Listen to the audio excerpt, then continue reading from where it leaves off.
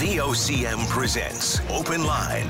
The opinions expressed on this show are not necessarily those of the station. And now your host, Paddy Daly. Well, all right, and good morning to you. Thank you so much for tuning in to the program. It's Thursday, January the 5th. This is Open Line. I'm your host, Paddy Daly, and David Williams. He's producing the program. You'll be speaking with David when you give us a call to get in the queue and on the air to talk about whatever's on your mind. So, if you're in the St. John's metro region, the number to dial is 273-5211, or elsewhere it's toll-free long distance 1-888-590-VOCM, which is 8626. Oh, beautiful, crisp, blue sky morning here in the city of St. John's. And we're looking forward to speak with you, whatever nook and cranny you are, either in the province or around the country. Let's get her going. All right, so I think many people in the country who sat on the edge of their seat last night to watch Canada defeat the Americans 6-2. Now, so we're going for gold. There's a combination of things that go into a hockey victory. Number one, and always will be the case, you need some great goaltending. And they got exactly that from Thomas Milic. Interestingly, Milic, who was bombarded last night, made 43 saves in the game. He's the only player on Canada's roster that is undrafted. He was completely passed over. He's playing in the Western Hockey League, of course, for the Seattle Thunderbirds. Guarantee you he won't be passed over again. But way to go, Milic. Then you need some timely goal scoring, and we got it. You need a dollop of luck. We got that. You also need to be on the right side of the inch when it comes down to some of the most crucial calls coming from the referee. So, lots to it. Now, was there a bit of luck involved? Sure. But I think there's a bit of luck involved with most victories, unless there's some of those overwhelming, domineering victories. But the controversy for many who were cheering against Canada last night comes with the decisions that goals were overturned because of goalie interference. We get so used to watching hockey, whether it be in the NHL or major junior hockey here in this country, that we sometimes lose sight of the rules that that govern the rules of international ice hockey. And it's really quite clear. A good example happened in the first game of the tournament where we played Czechia, and of course that's what we played this evening going for the gold medal. And their game against Sweden last night was absolutely brilliant as well. Anyway, so our very own Zach Dean, who played great last night, he got a 5-minute major and a match penalty for contact with the head in a body check. It wasn't savage, it wasn't vicious, he wasn't trying to hurt Buddy, he wasn't attacking the head, but that's the rule. When it comes to goaltender interference in international hockey, it's also very straightforward. It doesn't look right or feel right to us Canadian or North American hockey fans, especially the goal that would have made it 3-1. That one overturned felt really pretty harsh for the Americans, and it felt very soft. But the rules are clear. If you touch the goalie in the crease, no matter what, it's goalie interference. That's just how it goes. So they will blow it down if you touch the goalie in the crease and have a face-off. But if you score a goal and you've made any contact with the goaltender when they're in the crease, that's it. It's no goal. It doesn't really settle or sit right with us Canadian hockey fans because we're so used to seeing a bit of tussling close by or even inside the goaltender's crease. And the American kid who scored that would have been the 3-1 goal, he didn't do anything wrong. He played it exactly how he plays it every day of the month or the week or the year while he plays hockey in North America. But felt like we were on the right side of the inch on that one. And, of course, that's a bit of a curling term, but we were. Now, tonight should be a beauty. And you got to spread the scoring around. Josh Roy was on fire last night with his 4 points. And as I mentioned, Zach Dean played great hockey. It wasn't the Connor Bedard story, even though quietly he had a couple of points. But anyway, if you want to talk about it, let's go. Now, I did reach out on social media last night to ask if there was anyone from around here that was going to be in the Scotiabank Centre in Halifax last night for the semi. Lo and behold, tons of people from this province. So maybe we'll hear from one or two of them this morning. Another quick hockey note. I want to say good morning and congratulations to 14-year-old St. John's native Seth Hyde. Seth has done a lot of work with the Avalon Celtics Minor Hockey Association, calling some games from our barn, the DF Barnes Arena. So on Saturday night, he gets another chance, this time in the big leagues. He's going to be joining the play-by-play man for the Growlers, Chris Ballard, in the Bob Cole Media Centre to call the Trois Rivières versus the Growlers game. Let me tell you what, remember the name. He is going to make a career as a broadcaster, specifically as a play-by-play guy, I would imagine, at the highest levels of hockey, and quite possibly in the National Hockey League. So congratulations, Seth. He's a terrific young fella, on top of a super play-by-play guy. So anyway, gets to call a bit of pro here on the weekend. And for those of you anxious for Marble Mountain to open, they're going to stick with their plan. They were hoping to open on December 28th. They didn't quite have the snow that looked like it was going to offer that opening on the 28th of December that they saw in November. But January 11th, here it comes for those of you looking to get on the planks or on the board. Looks like that's going to be the opening day. And I'm going to get out to marble this year. Certainly hope so anyway. All right. I heard just out of the corner of my ear this morning a story about how people can get rid of their real Christmas tree. I unfortunately have to suffer having a fakey Christmas tree. But if you know more about this story, just fill me in because we want to give credit where credit is due. Some local arborists have joined forces with the Jacob Putterson Memorial Foundation. They're going to take your Christmas tree out of the bed of your truck or off the roof of your car, throw it through the chipper, make some mulch, sell the mulch, and the proceeds are going to go to the Jacob Putterson Memorial Foundation, who do yeoman's service for youth in the province needing some mental health guidance and counselling. They've been so overwhelmed, there was a point last year where they had to close their wait list. They were simply unable to satisfy the demand. So they need your funding, they need our support, whether it be corporate or individual or not-for-profits. But for that local arborist, I'd love to know the name of the company so that I can give them a more extended and appropriate shout-out for what they're doing here. But that's a good one, faux show. All right, very quickly. Just stay with me for a second. This will tie into some local stuff. So it was on this date in 1964 that Pope Paul VI met the Greek Orthodox Church leaders for the first time since 1439, which is extraordinary.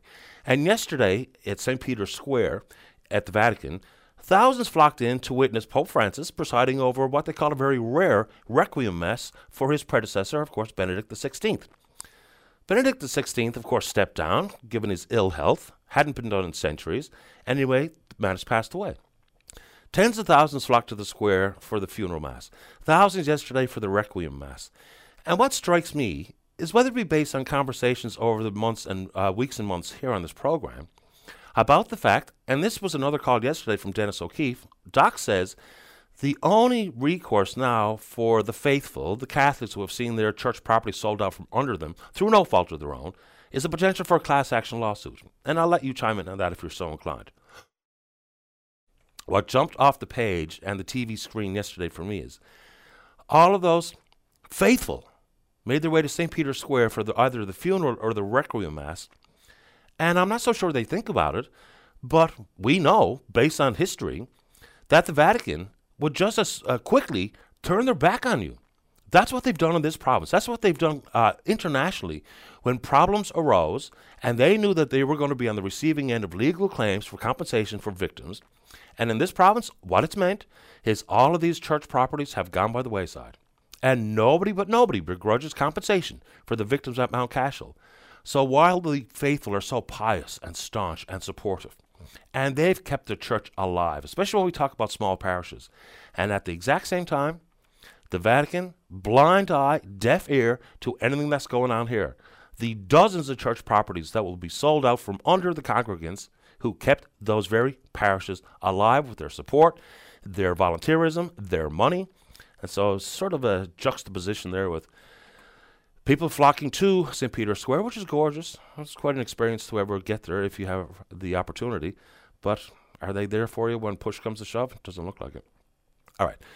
Heard a lot of this morning, and this is about the old 6-month doubling of GST credit payments, which started back in November of 2022. Now, it really does boil back to the fact that government speak is tricky at best, misleading most times, and very frustrating because when the programs come out, when the anticipation for, in this case, the check arrives in your bank account or in your mailbox, and it's not what you expect it to be.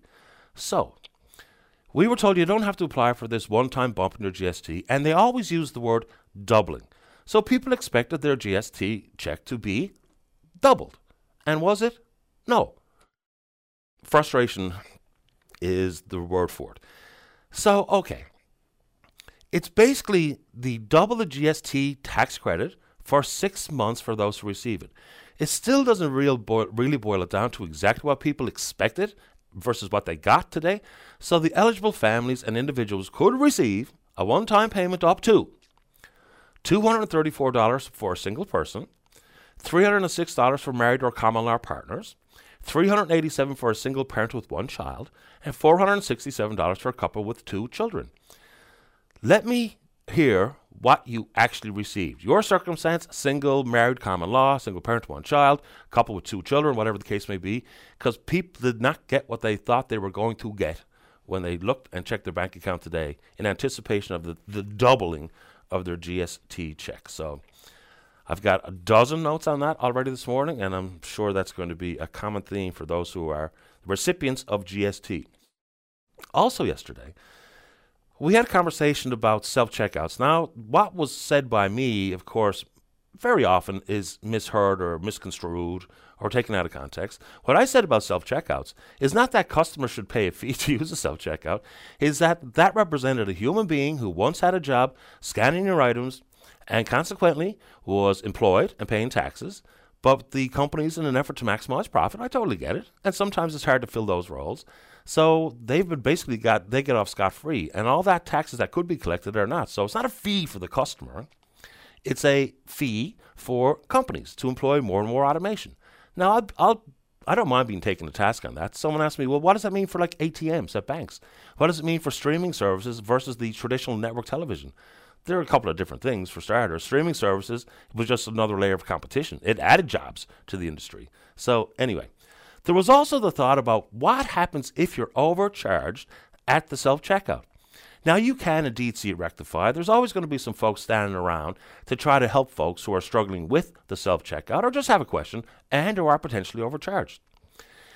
This day and age, it's certainly worth keeping your eye on what was in the flyer, what the price was on the shelf versus what the scanned item reflects at the till.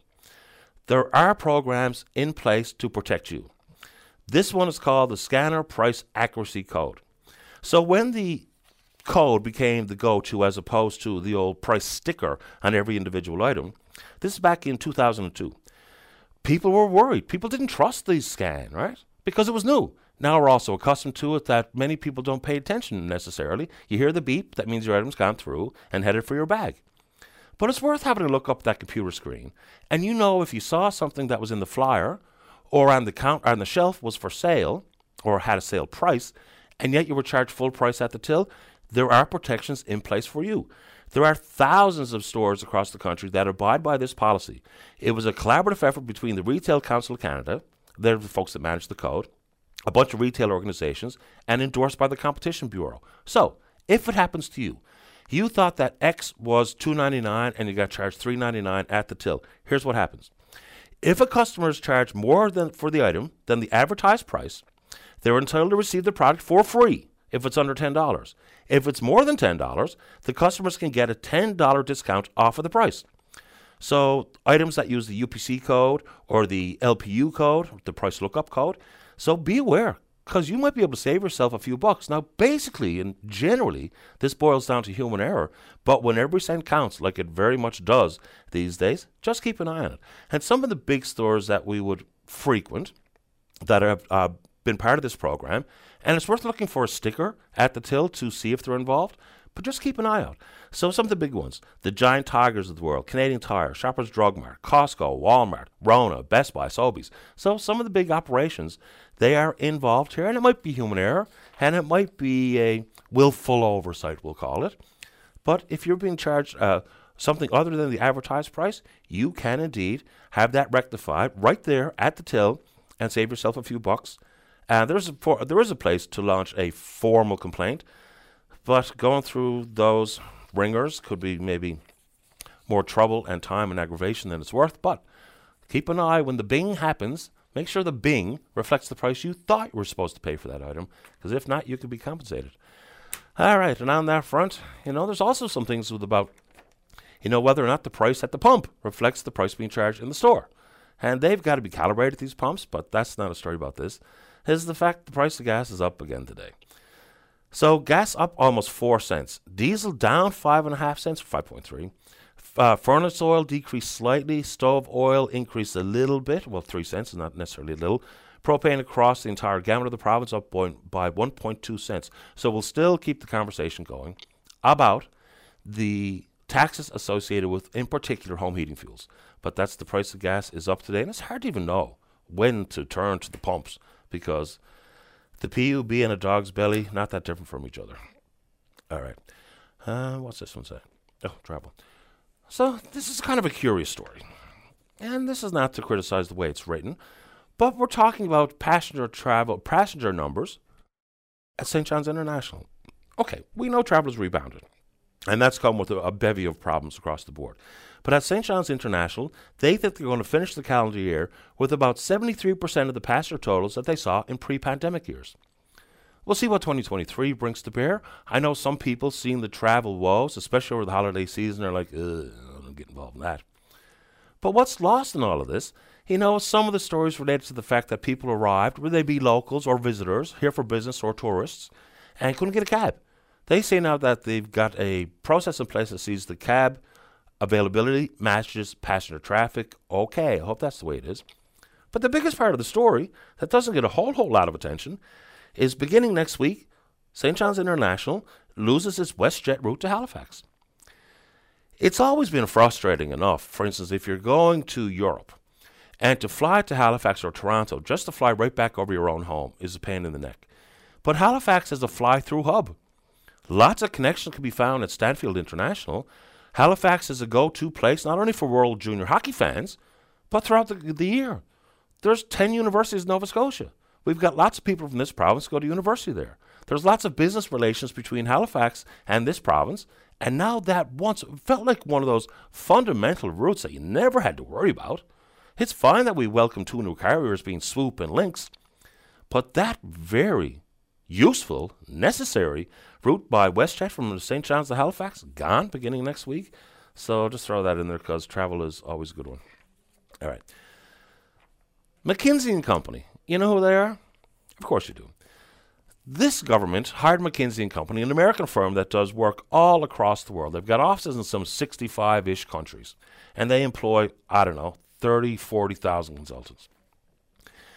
The body of work they did for us was looking at economic opportunity, economic diversification, which we should be able to do in-house, but we all know that hiring consultants by municipal governments, provincial and federal governments is a go-to. Some of that is the opportunity for a bit of plausible deniability and or to say, well, this was the recommendation offered by the experts, and so they go with it. We don't really know what the McKinsey & Company report really said when delivered to the province, which was late, and we paid 7 figures for it. They also are, what will I say? They're a bit of a dodgy group. We don't exactly know where their conflicts of interest lie. They don't disclose that type of information to allow governments and or their other clients to make decisions based on whether or not they've got skin in the game opposed to your needs and wants or goals as a government or a corporation. But now we see the numbers about just how frequently they do business with the federal government here in Canada, and it is something else. In the 9 years that Stephen Harper was the Prime Minister and the Conservatives were in power, McKinsey & Company did $2.2 million in federal contracts. During the Liberal government's tenure and Prime Minister Justin Trudeau, the company has received $66 million from the government. So, in large part, they've done a lot of work here on immigration and advising immigration policy. There's big questions to be asked about why McKinsey is such a go-to operation, why we're spending so much on consultants, period. But for 9 years and $2.2 million under Harper versus $66 million under the Trudeau Liberals, that's a reasonable question to be asked. And whether or not there's an answer forthcoming, won't hold my breath, but that's a pretty big one. And then you get to the whole immigration file. The federal government has got some whopping big plans for the number of immigrants that they're wanting to bring to the country over the next 3 years. So in and around 500,000 per year. You know where I stand on immigration. I think is vitally important for the country. Just look no further than labor shortages and the age of the workforce and everything else you can think of. And expanding the tax base is never a bad idea. The process is broken. The backlogs for files that need to be evaluated and approved or rejected is a lengthy wait, to say the very least. And then this, again, does not make anybody a bad person to point out if we already have a housing problem and a crunch in this country. Putting out big forecast numbers, even if we're targeting skills that we need in the country, somewhere for people to live, whether or not they were born and raised here or newcomers to the country, there's a problem that stands today. Where does it go tomorrow if and when those targets are hit? So, again, I think we can't avoid talking about it, and if you want to take it on, I'm more than happy to do exactly that. I did want to talk about a program in Finland regarding homelessness. It's called Housing First. Maybe I'll get to that in a bit. How are we doing on the phone, David? I'm doing okay. Let's get a few calls going. Couple of different groups poised to strike in the very near future, whether it be the 100 plus paramedics and ambulance operators represented by the Teamsters, and then over at Memorial University. They're going back to class today, but that could be short-lived. Maybe sometime the third week of January, there may indeed be a strike taken by the Faculty Association, representing some 800 professors and course instructors. So anyway, that's a big one we can tackle. And let's give you, for your information, the most recent COVID numbers. We're only going to come out now bi-weekly versus what was a weekly Wednesday update of the COVID hub. So 35 people admitted to hospital, and there's some confusing numbers in here, and the context is not really that easy to understand. So 35 hospitalizations between the 18th of December and the 31st. They're calling them new hospitalizations. I'm not really exactly sure what that means. Is that all about the people who are currently in hospital? Is it the total number? We don't know what discharges look like. So the number is a little bit confusing as they currently put it forward. Out of those 35, 5 of the 35 were in critical care. They also go on to report that there's been 4 additional COVID-related deaths. That makes the total in the province at the beginning of the pandemic 295. Look, living with COVID has now simply been translated to, and I have no interest in making anyone afraid, because I've been going to work and going around trying to be mindful, not afraid. But 2022 was the worst year of the entire pandemic for this province. 94% of the COVID deaths in the province happened in 2022. 94%. So it's not over. What I'll add to that pile is one of the surefire ways, and nothing is perfect, whether it be masking or washing your hands or social distancing, following the arrows, getting vaccinated, staying away from big, large indoor groups, nothing has worked perfectly on its own. It simply has not. But one of the key areas that we can talk about is air quality. France has just brought forward legislation for clean air regulations, and it will indeed apply to schools and all public buildings. We can get into the classrooms must have 800 ppm of CO2 or lower, ongoing accurate monitoring. But in this province, we bought the standalone units, but do we have air quality commensurate with going forward? And it's not simply about COVID. Clean air is good for our health, regardless of what we're talking about. Maybe legislative approach to clean air might be a good idea. All right, we're on Twitter. We're VOCM Open Line. Follow us there. Our email address is openline@vocm.com. And, of course, reference to WestJet, they've really moved a lot of their business to Western Canada. Not good for us, but I thought I'd mention the loss of that route because you never think you're going to lose a shot to Halifax. All right, let's have a great show. That only happens when you call. Get in the queue during this break. Don't go away. Welcome back to the program. Let's begin this morning on line number 2. Say good morning to the NDP member for Lab West. That's Jordan Brown. Good morning, Jordan. You're on the air. Good morning, Patty. It's nice to talk to you again in the new year. Happy to have you on. Happy New Year to you. Yes, absolutely. I just want to follow up there because yesterday the story in VOCM about Minister Abbott talking about the need for seniors housing, and I just want to bring back the need that we've been saying for let's say about 4 years now in Labrador West, have been asking for some government assistance, either federal or provincial, to actually build seniors housing in Labrador West, and they had multiple applications, and over the years, multiple applications have been denied by the federal government. So we actually say, this is surprising that only now that the minister's coming out and talking about seniors housing. I'm a little confused on a variety of fronts here. I suppose I'm confused on a lot of fronts. So it wasn't so long ago, one of the federal ministers, I can't remember exactly who, was here in the city of St. John's talking about matching dollars, actually a bigger investment on the federal side, for affordable housing units. I think it was 145 at the time. One of the questions posed was, what about other parts of the province, specifically Labrador? There was no real clear answer forthcoming. I don't know what it takes to paint a very clear picture, more clear than it already has been by yourself, Leila Evans, and others in Labrador, Perry Trimper included, is that this has been an issue that we've known about forever and a day. I don't know if there's anything been done. I sometimes feel like we just stand back and maybe blame it, so to speak, on the economic boom bust cycle that, industry towns like many in Lab West would experience. But I'm not so sure there's been anything done. You mean add to it no long-term care in the region and then affordable housing for seniors, and we've got ourselves a mess on top of what is already a housing crunch. Absolutely. Well, here's the thing about this now. So there's been multiple applications put in by groups in Labrador West into the federal government through CMHC. The reason they keep getting denied, they're saying the building cost is too high. And then they take out numbers and use numbers from St. John's to justify the cost. They don't actually use any data from Labrador in justifying the denial of these applications. So the thing is, if they put in an application, and they do have another application, from my understanding, but if they put in another application, the cost is just going to keep going up because of inflation, because of cost of building in the north, and obviously because the way Labrador West is, we don't have, hundreds of construction workers sitting on their hands waiting for jobs in Labrador West. So anyone that actually has to come in and build this, they're actually going to have to be brought in to build these kind of things. So that's actually another added cost on top of it. So the justification used by the federal government and CMHC doesn't fit the mold for northern Canada. They've got their nose cut to spite their face because these programs are fit for urban areas, but places like Lab West, we can't get in at it, the money, because we exceed their thresholds. Okay, so what would the model or the structure of a policy look like that would be more suitable to Lab West?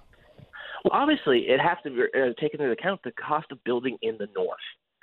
And that's what the numbers, obviously, that they're going to use. They're using data collected in urban areas like St. John's and Halifax and things like that. And now we're looking at trying to build in the north. So obviously, if anything that's going to have to be built, the province is going to have to come in and make a large contribution to bring down the cost so that the amount of money that is being borrowed from the federal government is less. And that's where we need the provincial government to step in and actually help with these decisions, because we can't do it. We just can't do it without some provincial backing on these projects. And then have the minister come in and say, we need more of these units. Well, yes, we did it 5-6 years ago. We needed these units. It's a crisis now. Before it was a need. Now it's a crisis, because I have seniors here who are living in houses built in the 50s and 60s that can't be accommodated to mobility needs, because these were built for, young working families. And now you have people with mobility issues and cognitive issues and things like that are in houses that they can't maintain. I've known of some seniors that actually live in their living room because they can't get upstairs in their house anymore. So this is the kind of stuff that we are looking at, is that we need accessible housing that actually have universal design that actually help seniors live comfortably and happy in their later years, because right now they're living in misery, Patty. This was exactly happening. Seniors in this region are living in misery. We're the largest region in this province with no seniors housing. We have no seniors care. The only thing we have is 12 long-term care beds. It's the only thing Labrador West has, and we have a population just exceeding 10,000 people now. I don't know how to ask this one. What do you think the root of this is? Sometimes when you have governments, of course, and the seat of government here in the city of St. John's, although representatives, including you and Leila and Perry, up in Labrador, is it a misunderstanding or just no clear understanding of what's happening on the ground? The news stories, these conversations have been quite clear. The picture has been painted very aptly by you and others as to what's happening. So is it a Labrador issue slight, do you think? Is it a simply lack of understanding about what's happening on the ground in Happy Valley Goose Bay, or Lab West, pardon me? So what is it? Because sometimes I'm at a loss for words. We can only talk about issues so long until not only has it become a problem that turns into a crisis, which you describe it to be for seniors affordable housing in Labrador. What do you think is behind all of this? Well, I'll start with this one. In 2019, at the time, Premier Ball cut the Office of Labrador Affairs in Labrador West. That was a direct conduit of actual information and data from Labrador West right into the Executive Council. They closed that office in 2019. So right now, there is no senior government officials in Labrador West. The most senior government official right now in Labrador West would be the clerk at the DMV. This is how much has been cut there. We lost the Natural Resources Office out of here years ago. Now we lost the Labrador Affairs Office out of here. So really, government cut their nose off to spite their face when it came to actual data from this region on things that are going on. And now it's just all assumption. So this is what has happened. There's nothing being collected. There's no actual real data, big decision making. And we've now seen the result, because there was a report done early 2000s about seniors and the potential for a seniors boom of in this region. And the report said less as Labradorians, like more people in Labrador West, continue to stay as we evolve in generations. I'm Generation 3. My daughter is Generation 5 of people that came here in the 50s. So as people stay, obviously they're going to retire here, and so the population is going to be stabilized into more people. And this is what happened. And it was the government was warned about this decades ago, and they didn't act on it at all. Appreciate the time again this morning, Jordan. I might be a voice in the wilderness on this front, and it's easy to look back and say we should have done this or that. But with the obvious needs for housing and the coming and going of big economic booms, part of the royalty with the mining companies really should have been an attention on permanent housing, as opposed, very much akin to a work camp, but more permanent. I'll give you this one, Patty. The mining companies have said if the government steps up and actually does this, they're there to help. They've already told government they're ready to help. And that's what they said. But at the end of the day, government hasn't budged on it. And that's the problem. Appreciate the time, Jordan. Thank you. Take care. Take care. Bye-bye. Jordan Brown is the NDP member for Lab West. Let's take a break. When we come back, we're going all the way to Halifax. Talk about the stir that was inside and outside the Scotiabank Centre last night and yesterday evening, or throughout the tournament of the World Juniors. Johnny Fancy was at the game. Weekdays on VOCM, it's Open Line with your host, Patty Daly. Join the conversation each morning from 9 a.m. to noon on your VOCM. We get people talking. And welcome back to the program. Let's go. Line number 4. A fellow who I try not to spend any time being envious or jealous, but in this case, I absolutely am. Johnny Fancy was at the game last night to see Canada beat the United States of America, and I assume we saw a bit of the Sweden-Czechia game as well. That's Johnny Fancy on 4. Yep. Johnny, you're on the air. How you doing, Patty? Couldn't be better. How you doing? Oh, best guy. Before we get into the game and the atmosphere inside the Scotiabank Centre, because you can tell it translates very clearly on TV, what's it like in Halifax proper? Because in some cities where you go for some big sporting events, you can tell that the buzz is city-wide or town-wide. Some others, you don't even feel it until you walk through the turnstiles of the barn. What about Halifax? Yeah, unbelievable. The whole experience up here has been bar none. Unbelievable. It's a bit of a, smaller rink, 11,000 people. But the atmosphere inside the rink has been unbelievable, and just the whole city is just a buzz, right? And with the whole Connor Bedard stuff, the kid is unbelievable. It's crazy. I've run out of superlatives for a kid like Bedard. And, I've had people even say, let's be careful not to go too far on him because he might be a flash in the pan. I'd be absolutely shocked if he doesn't turn into the superstar that he already is at the tender age of 17. Imagine he just eclipsed Jaromir Jagr for most points as a 17-year-old.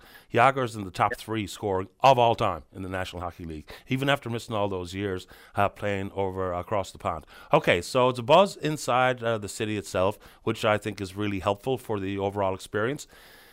Inside the building, are there any fans at all cheering for, is there a big American contingent? You couldn't really tell on TV. They didn't speak to it very often. Was it just all Canada, go, or did you see a bunch of Americans also in the stands? Yeah. Big time Canadian, but there was a couple of Americans that we ran into tonight and we just said boo, but, when they went up 2-0, I was kind of stressing out, but I said in the second period they were going to score 3 goals, and those couple goals that got disallowed for a goaltender interference, which to me is a bit insane because double IHF rules compared to NHL rules or actual rules are a little bit soft, but at the same time it's we got a little bit lucky, but They sealed the deal. Well, at 2-0 in the first period, I always have the same thought that goes through my mind is next goal wins, right? It's as simple as that. Yep. A 3-0 game, it got away from you. 2-1, you're right back in. And, of course, Bedard. It wasn't the Bedard show last night, but who scores the one to make it 2-1? Bedard. Oh, absolutely. Amazing stuff. Also, there's always going to be the key ingredients that lead to a victory. It will always begin and end with whether or not you get good goaltending and timely stops, and Milic did exactly that. To know he's the only player on the roster that was passed over by all the NHL teams at the most recent NHL draft is something else. Yeah. But when you see a big save, it's amazing what that does for the crowd and the players. Very much like a big hit or a tilt or even scoring a goal. Yeah. A big save sometimes is all the energy you need. Absolutely. He came up, timely saves tonight. He, came up big time. And I said, we that Team Canada hasn't had a goalie since Carey Price, really. But, I mean, he came up tonight. He came up huge. He stopped, I think it was almost like 44, 50 shots. So he came up huge when he needed to. And when they scored the fifth goal, I said, okay, we're okay with 6-7 minutes left, right? But you never know. You never know. Absolutely not. And we see that kind of stuff all the time. It's interesting that you mentioned the International Ice Hockey Federation rules, because right back at the first game of the tournament, Zach Dean and his 5-minute major, that's always going to be their call in international hockey. If that was in the Quebec Major Junior Hockey League, he gets 2 for roughing. Yeah. So there's just a different set. And I knew that both those goals were going to be overturned. The rule is clear. You touch the goalie in the crease, that's it. It's goalie interference in the international play, even though it feels very soft. A couple of quickies, Johnny. Were you there for the Sweden-Czechia semi as well? I was, yeah. I was right on the glass for that game. Right down in the corner. I was hoping it was going to go to a shootout, but sure. Czechia came out strong in the last little bit. Well, they were outplaying them the whole game except for the first period. Sweden outplayed them, and they scored a goal. And after that, it was kind of a bit of a boring game, but Czechia poured it on after, and they deserved to win. Oh, yeah. I mean, great goal to tie it up, and a beauty in OT, which was a sight to behold. You got tickets for tonight? Kulich played really well. He's a top prospect. Played really well. Scored 2 goals. Yeah, I got tickets tonight. Yeah. Well, your voice doesn't sound too bad, so you must be hanging in there. I am trying to. Attaboy, Johnny. Listen, thanks for making time. I'm glad you've enjoyed it up until now, and go Canada go, and have a great time this evening as well.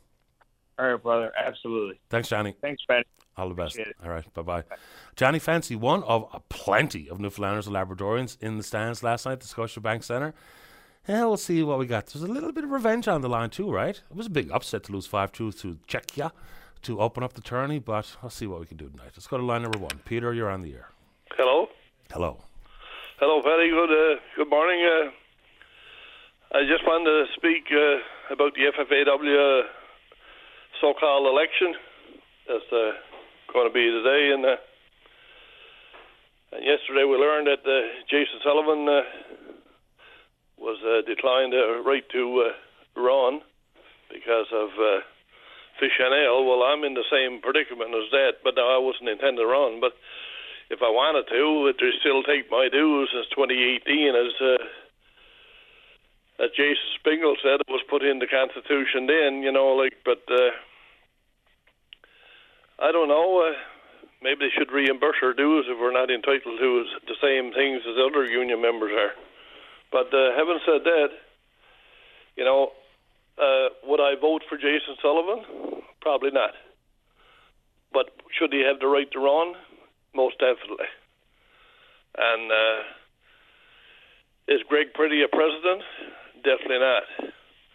So the Inshore Council and the executive, there's good men and women under today, supporting different members of the organization. They're going to have to make up their mind if Dave Callahan is the right man. He's outside the box. He got a business experience, and he also he's experienced as a fisherman. So I'm told. So if you want some new blood in there, I think this is a good time to put it in there. But they said Russia interfered with the United States election with Donald Trump, and they said China interfered with the last election federally here in Canada. I didn't really believe all that, just listen to it in the media and stuff like that, but, I got no problem believing it, after yesterday. And leave it to the 11th hour for Jason to be notified, or so he said on your program. I believe it was 3 or 3:30 or something like that. And I didn't. Nominations were already closed since the 29th, and never knew until then, But that's the way I see it, Paddy. But I think it's a democracy at its worst. And Greg Pretty said in your program, people that was trying to tear down the union. a lot of members think that they done a great job of doing that themselves, and they're still continuing to do today. And yesterday was a prime example. How can you get respect when, you know, like, the only way that you're going to get a paid position is if you're slid in, like, under the door or the doormat in this particular case. And I think it's wrong. There's a lot of members that think it's wrong. There's been a lot of conversation going on among members, and they're not all calling open line or anything like that. And a lot of people are just afraid to speak out because of the repercussions from the union. And you know, like, that's just the way I see it, Patty. And I think that it's a shame that a person would take a job that he's probably not he's not qualified to do. And I'll give you an example. Last year with the oil tankers off our coast, they're all unionized by the FFAW. The voted, I think, was 98% in favor of going with the SIU. Greg Petty, I believe, was the rep at that time. I'm pretty well sure he was. And but the SIU, at the 11th hour, they forgot to file the documents. Well, another tactic, you know, big union, pick on small union. You back away or either that. That's my opinion now. You back away or either that, you know, we'll go take some of your members. But, you know, that's the way I see that. And, you know, like industrial, for not to accept Jason as a candidate, how scared must they be? You know, the industrial, Greg Pretty is after serving on various organizations when it comes to the industrial. And every time there was a contract negotiated, there was a loss taken. So maybe it's not the fish harvesters that he's worried about more. Maybe it's the industrial vote that he's worried about more. But either way, you know, like the FFAW is going to make sure that they're going to have who they want there to be president. And I think that's totally wrong. I'm not saying Greg Pretty shouldn't be a candidate, but is he still on the payroll? Is he still in the office? You ask him several questions, and he had the answers. But sometimes when he said you asked him questions, he always said that was the election committee. Well, apparently the chief of the electric committee, and a very good person, I must say, is Tina Pretty. And Tina's I know her for a long time, but you know, there is still a conflict of interest there. And that's how it goes. You do as like Simon says. Now that's what. So anyway, I got to keep there, Patty, and that tells me my phone is going dead. Okay. So you have a good day, and when I guess we'll wait for the results. But the results is going to be a negative for the membership. Appreciate the time, Peter. And thank you for listening to me, for rambling on. But anyway, that's the way I see it. No problem. Bye. Stay in touch. Hey, you too. Bye. All right, bye-bye. All right, let's go and take a break. Do not go away. Today might be a good day to get on the show. Just call and get in the queue. Don't go away. Welcome back to the show. Let's go. Line number 4. Al, you're on the air. Hello. That's you, Paddy? That's me. Wait, now, Paddy, I sit down. Oh, my chum. Paddy, listen. What are they going to do? Are they going to keep this oil racket up, I wonder? Which oil racket? This is stove oil and gas and all that stuff. Well, I'm not sure exactly what the question means, but if I understand your intent, the answer is yes. No. But it's gone up again, I think, Paddy.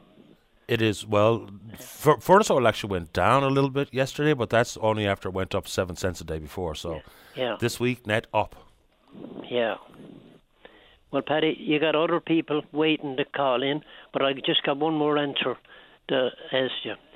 I puts on my mask, Paddy. Okay. And I goes into them stores. And it's just as well for me to leave the mask off, because when you take your mask off, you're getting it in your clothes, but other people don't have no masks on. Yeah, I mean, the masks really are only optimized when all hands are wearing them. I Yeah. see the scatter few people wear them around. I think I saw a few more over the so-called holiday season wearing them at the shops than I did prior to. Maybe that was they're just taking that extra layer of precaution getting into the holidays so they didn't catch one of the bugs that's flying around, of which there are many, Yeah. including COVID. But yeah, fair enough. Well, that gets all in your clothes when you take your mask off. Yeah, but of course, well, anyway, there's And a it bit of brings- complication there. But It brings it in other people's houses when anyone walks into their house. did you do anything over the holidays yourself, Al? No, Paddy, there's no such thing as Christmas no more. Why not? No, because there's no one around. Only they still got their lights up, and Christmas is over. Some people go, I "Yes." took my lights off, poured them out in the middle of the road. That's what I did. You can't be littering. What happens if one of those rabbits you're looking for gets tangled up in them lights? Oh, the rabbits.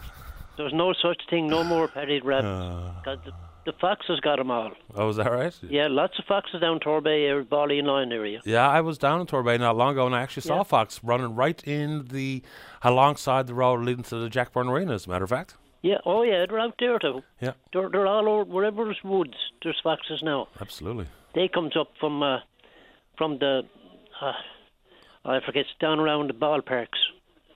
And that, up on Torbay Road, that. Okay. Yeah. Well, Paddy, you got someone else waiting now to get on, and I'll let you go. You have a happy new year. Same to you, Al. All the best. All right then. Okay, buddy. Bye. Bye-bye. Bye. Dave, I'm a little bit forgetful here this morning. Did you want me to go to 3, David? Is that the play? I'll do it around, like I suppose. Dave's busy. Line number 3. Andrea, you're on the air. Hi, Patty. This is Andrea Porter. We have a missing Sheltie from the Gull Pond area, which is about 2 kilometers west of Goobies.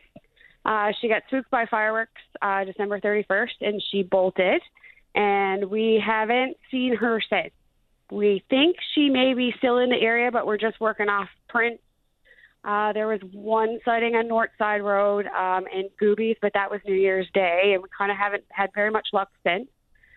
We do know she managed to make it to the highway at some point. Now, whether she traveled on the highway and I know she did get across it and was on the transmission line on the opposite side of, say, Big Stop Irving and Goobies, on the opposite side of that on the transmission line. But I just wanted everybody to know, just kind of have a look out for her. She's a black and tan Sheltie.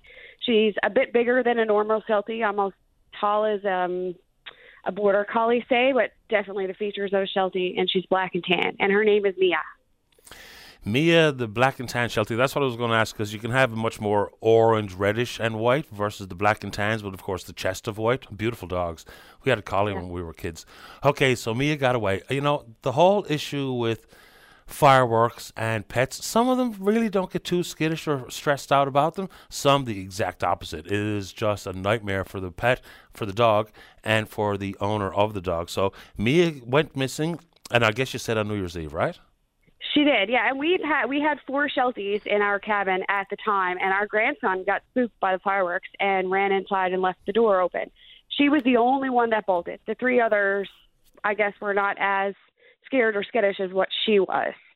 But now she's been gone. I think this is day 5 now we're working on. So I just wanted everybody, even in the area, I don't even know if she's traveling east, because we're from St. John's and we're at our cabin, so I'm not sure if she's just trying to get that way. But if anybody sees her, just to give us a call, take a picture of her, kind of get low, don't approach her or try to call out to her or catch her, because she will run. She's already scared and she's skittish in nature anyway.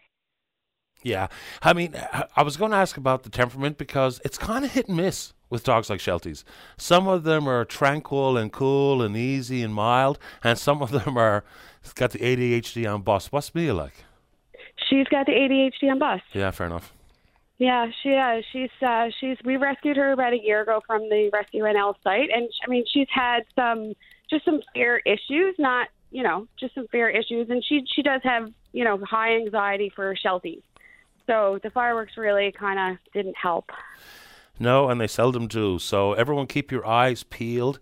And who knows how far the dog has traveled at this moment in time. But is Mia used to being out and about, or is she very much sheltered at home type of dog? She's very much a sheltered. She's not a woods dog. So now that we're up in the woods and she's lost, I'm pretty sure she's not sure what she's supposed to do at this moment. And she's always walked on a lead up here.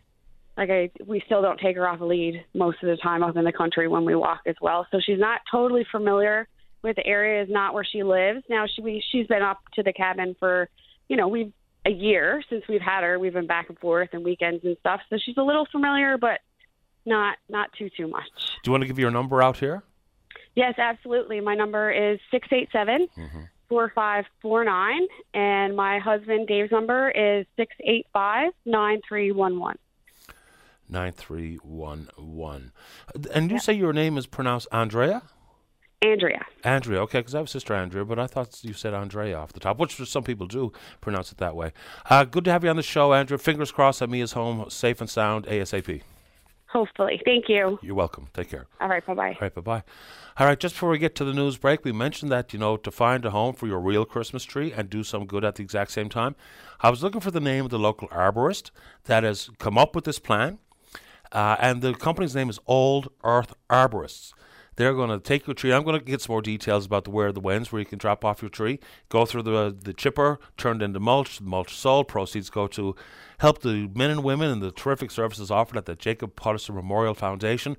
So I guess I'll have to look up Old Earth Arborist in the phone book, old school, and figure that much out for you. Okay, when we come back, lots of time to speak with you on a topic of your choosing. Do not go away. Join us for On Target, 1 hour in which Linda Swain examines topics that mean the most to you. On Target, weekday afternoons at 1 on your VOCM.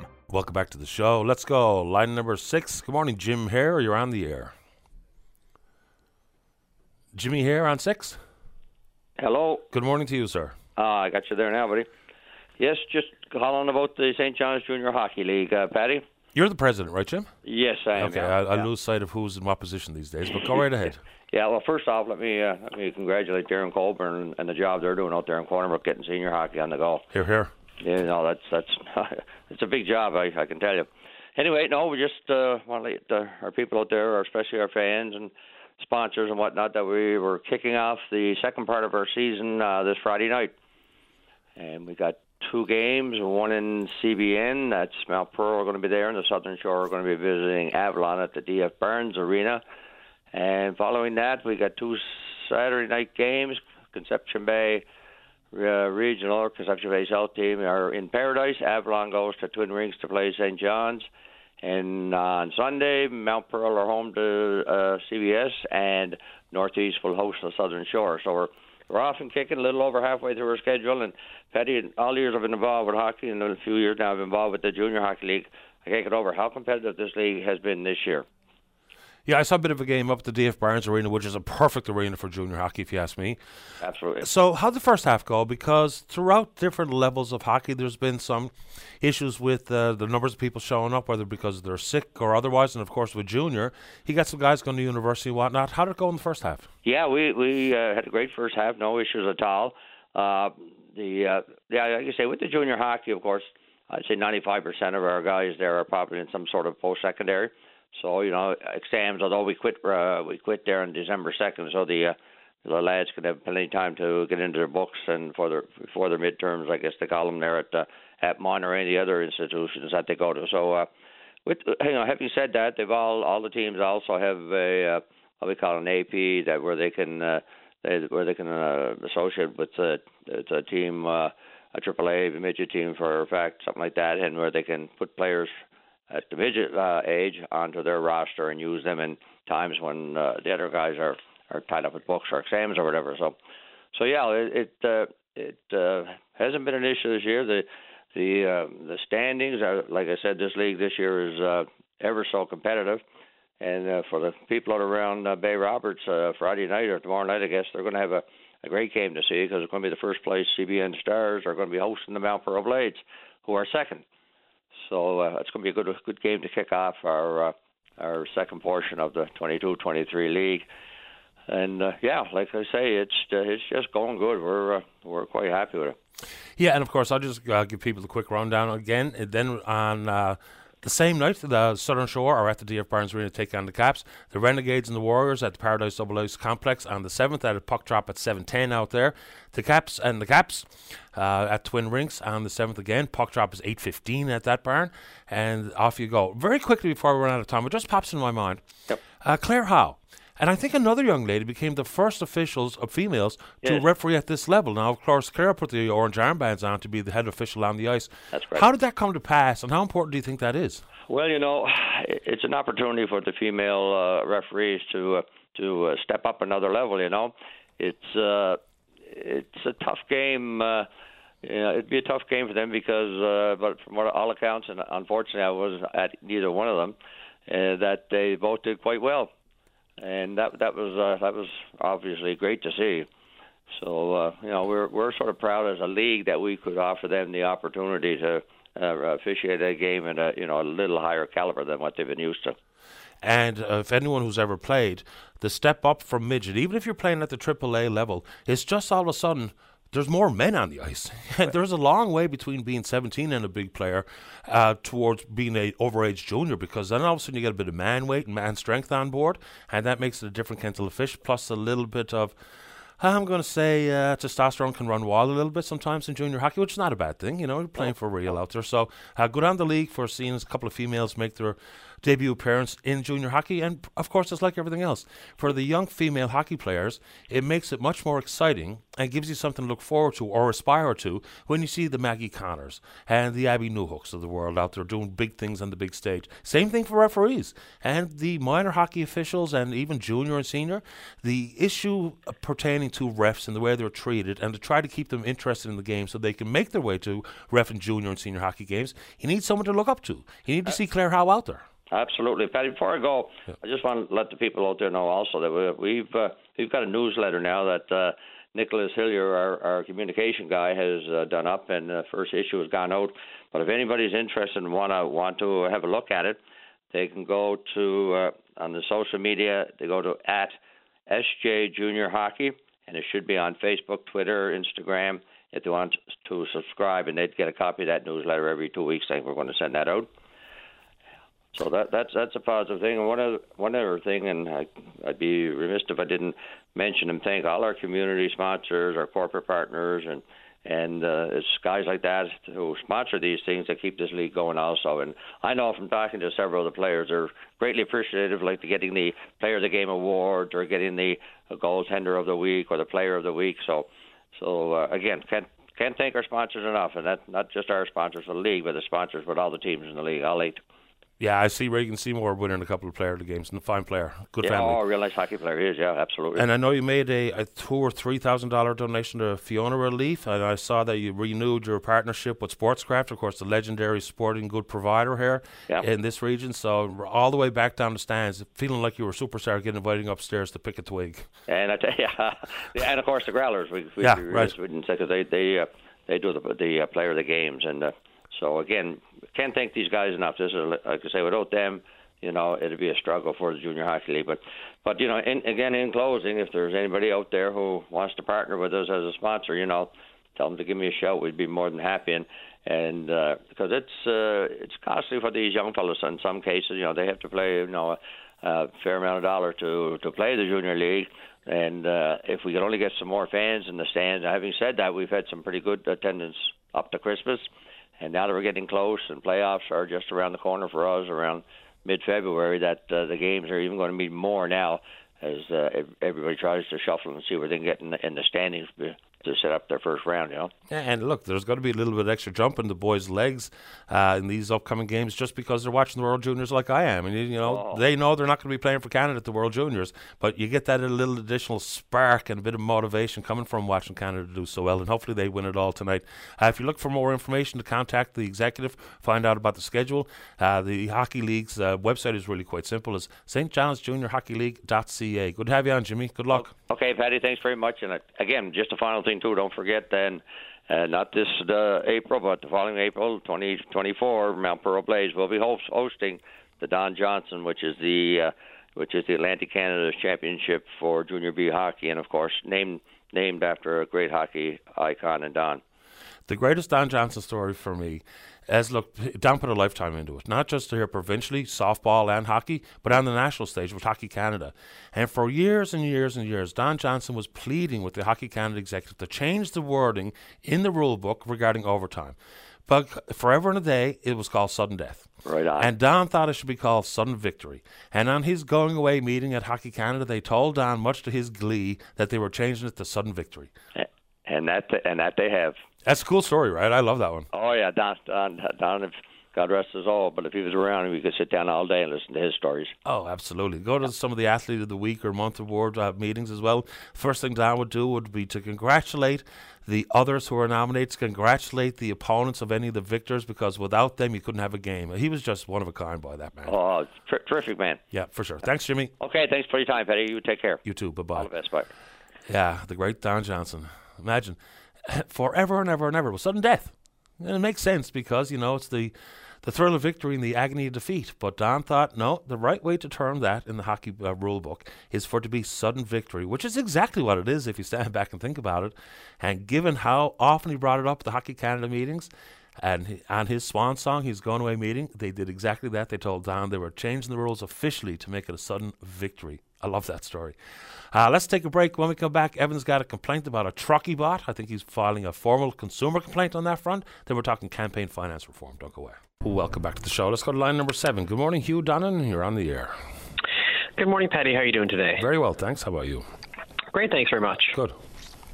So I'm calling on behalf of the Cathedral of St. John's downtown. We have a free community event tonight, and I just wanted to tell people a little bit about it. What's happening? So this is an event initiative we used to do before the pandemic, and of course during the pandemic it was difficult to get groups together and people together, and now as we're hopefully coming towards the end of that, we're delighted to do it again. We're calling it Old Christmas Day in the Crypt, today and tomorrow being the Old Christmas Day, and we're welcoming the entire community, anybody who'd like to come and join us from 6 to 9 p.m. tonight.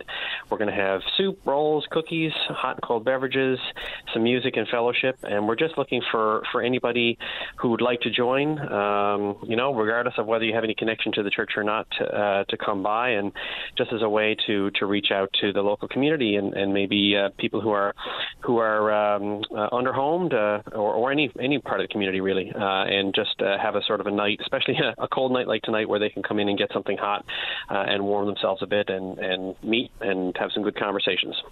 Hugh, cookies is a good incentive. Musical, of course, is always enticing. Who's going to be providing some of the musical performances? So we've got our choir director Sharon Whalen, who's going to be coming along. We've got the piano, so we'll be doing some sing along and all that kind of stuff. It'll be pretty informal in that regard, but a lot of stuff happens over the Christmas holiday period. Those weeks just before and just after Christmas. So we thought this year we'd do it sort of in that first week in January, where things are starting to wind down and people are maybe turning their attention to other things. It'd be a great time to really provide this sort of an opportunity. And there's people who are alone. There are people who who are looking for a bit of fellowship and that kind of thing. And so that's sort of where we're really targeting this whole event. Hugh, you mentioned on a cold winter's night like we're anticipating this evening, and for folks just to get in and some fellowship and conversation and something warm to drink. Is that the target audience here, or is that you're just extended to ensure that people who are in that life circumstance also know that they are included? Really, when we envisioned this event, I guess it was probably 4 or 5 years ago now, we did it for a couple of Christmases. And what we wanted to do was we wanted to create an event that had no barriers, really, that was sort of an all-inclusive event. As much as we wanted our own church parishioners to go, or people from Gower or churches around the area, we really wanted to target other parts of the community, people that maybe are a little more vulnerable and who could come in a completely accepting environment, a place where they could have a chat with people they know, or people they've never met before, could sit quietly if they wanted, could have something warm to drink or some soup, that kind of thing. So really, while it was created to sort of build a community in the community in which we serve, that downtown area. There's a lot of There might be people down that area who are new Canadians. There might be people in the area who have just moved to downtown core. And so, we really just want to extend it to anybody and everybody so that all feel welcome. Even our own parishioners who come, it's not a thing where we're kind of all just serving. We just want to sort of walk around, talk to people, sort of get to know people a little bit, and that's really the target and the whole idea behind the concept. What time does it begin this evening, Hugh? So 6 to 9 p.m. It's in the crypt of the Anglican Cathedral, which is at 16 Church Hill. So the door is right off the parking lot behind the building. We'll be there. Lights will be on, and the coffee will be brewing, and the soup will be ready to go. Hopefully it's a great time. Thanks for telling us about it, Hugh. Thanks, Patty. My pleasure, and have a great day. Thanks for letting me on. Same to you. Take care. Bye-bye. Take care. Bye-bye now. Hugh Donnan, pardon me. A great Irish name, Hugh Donnan. The event's evening 6 to 9 at the crypt of the Anglican Cathedral. Let's continue and go to line number 4. Evan, you're on the air. Good morning, Paddy. Just wanted to say I listened to you since I was a kid with my uncle. I bought a pickup truck in January.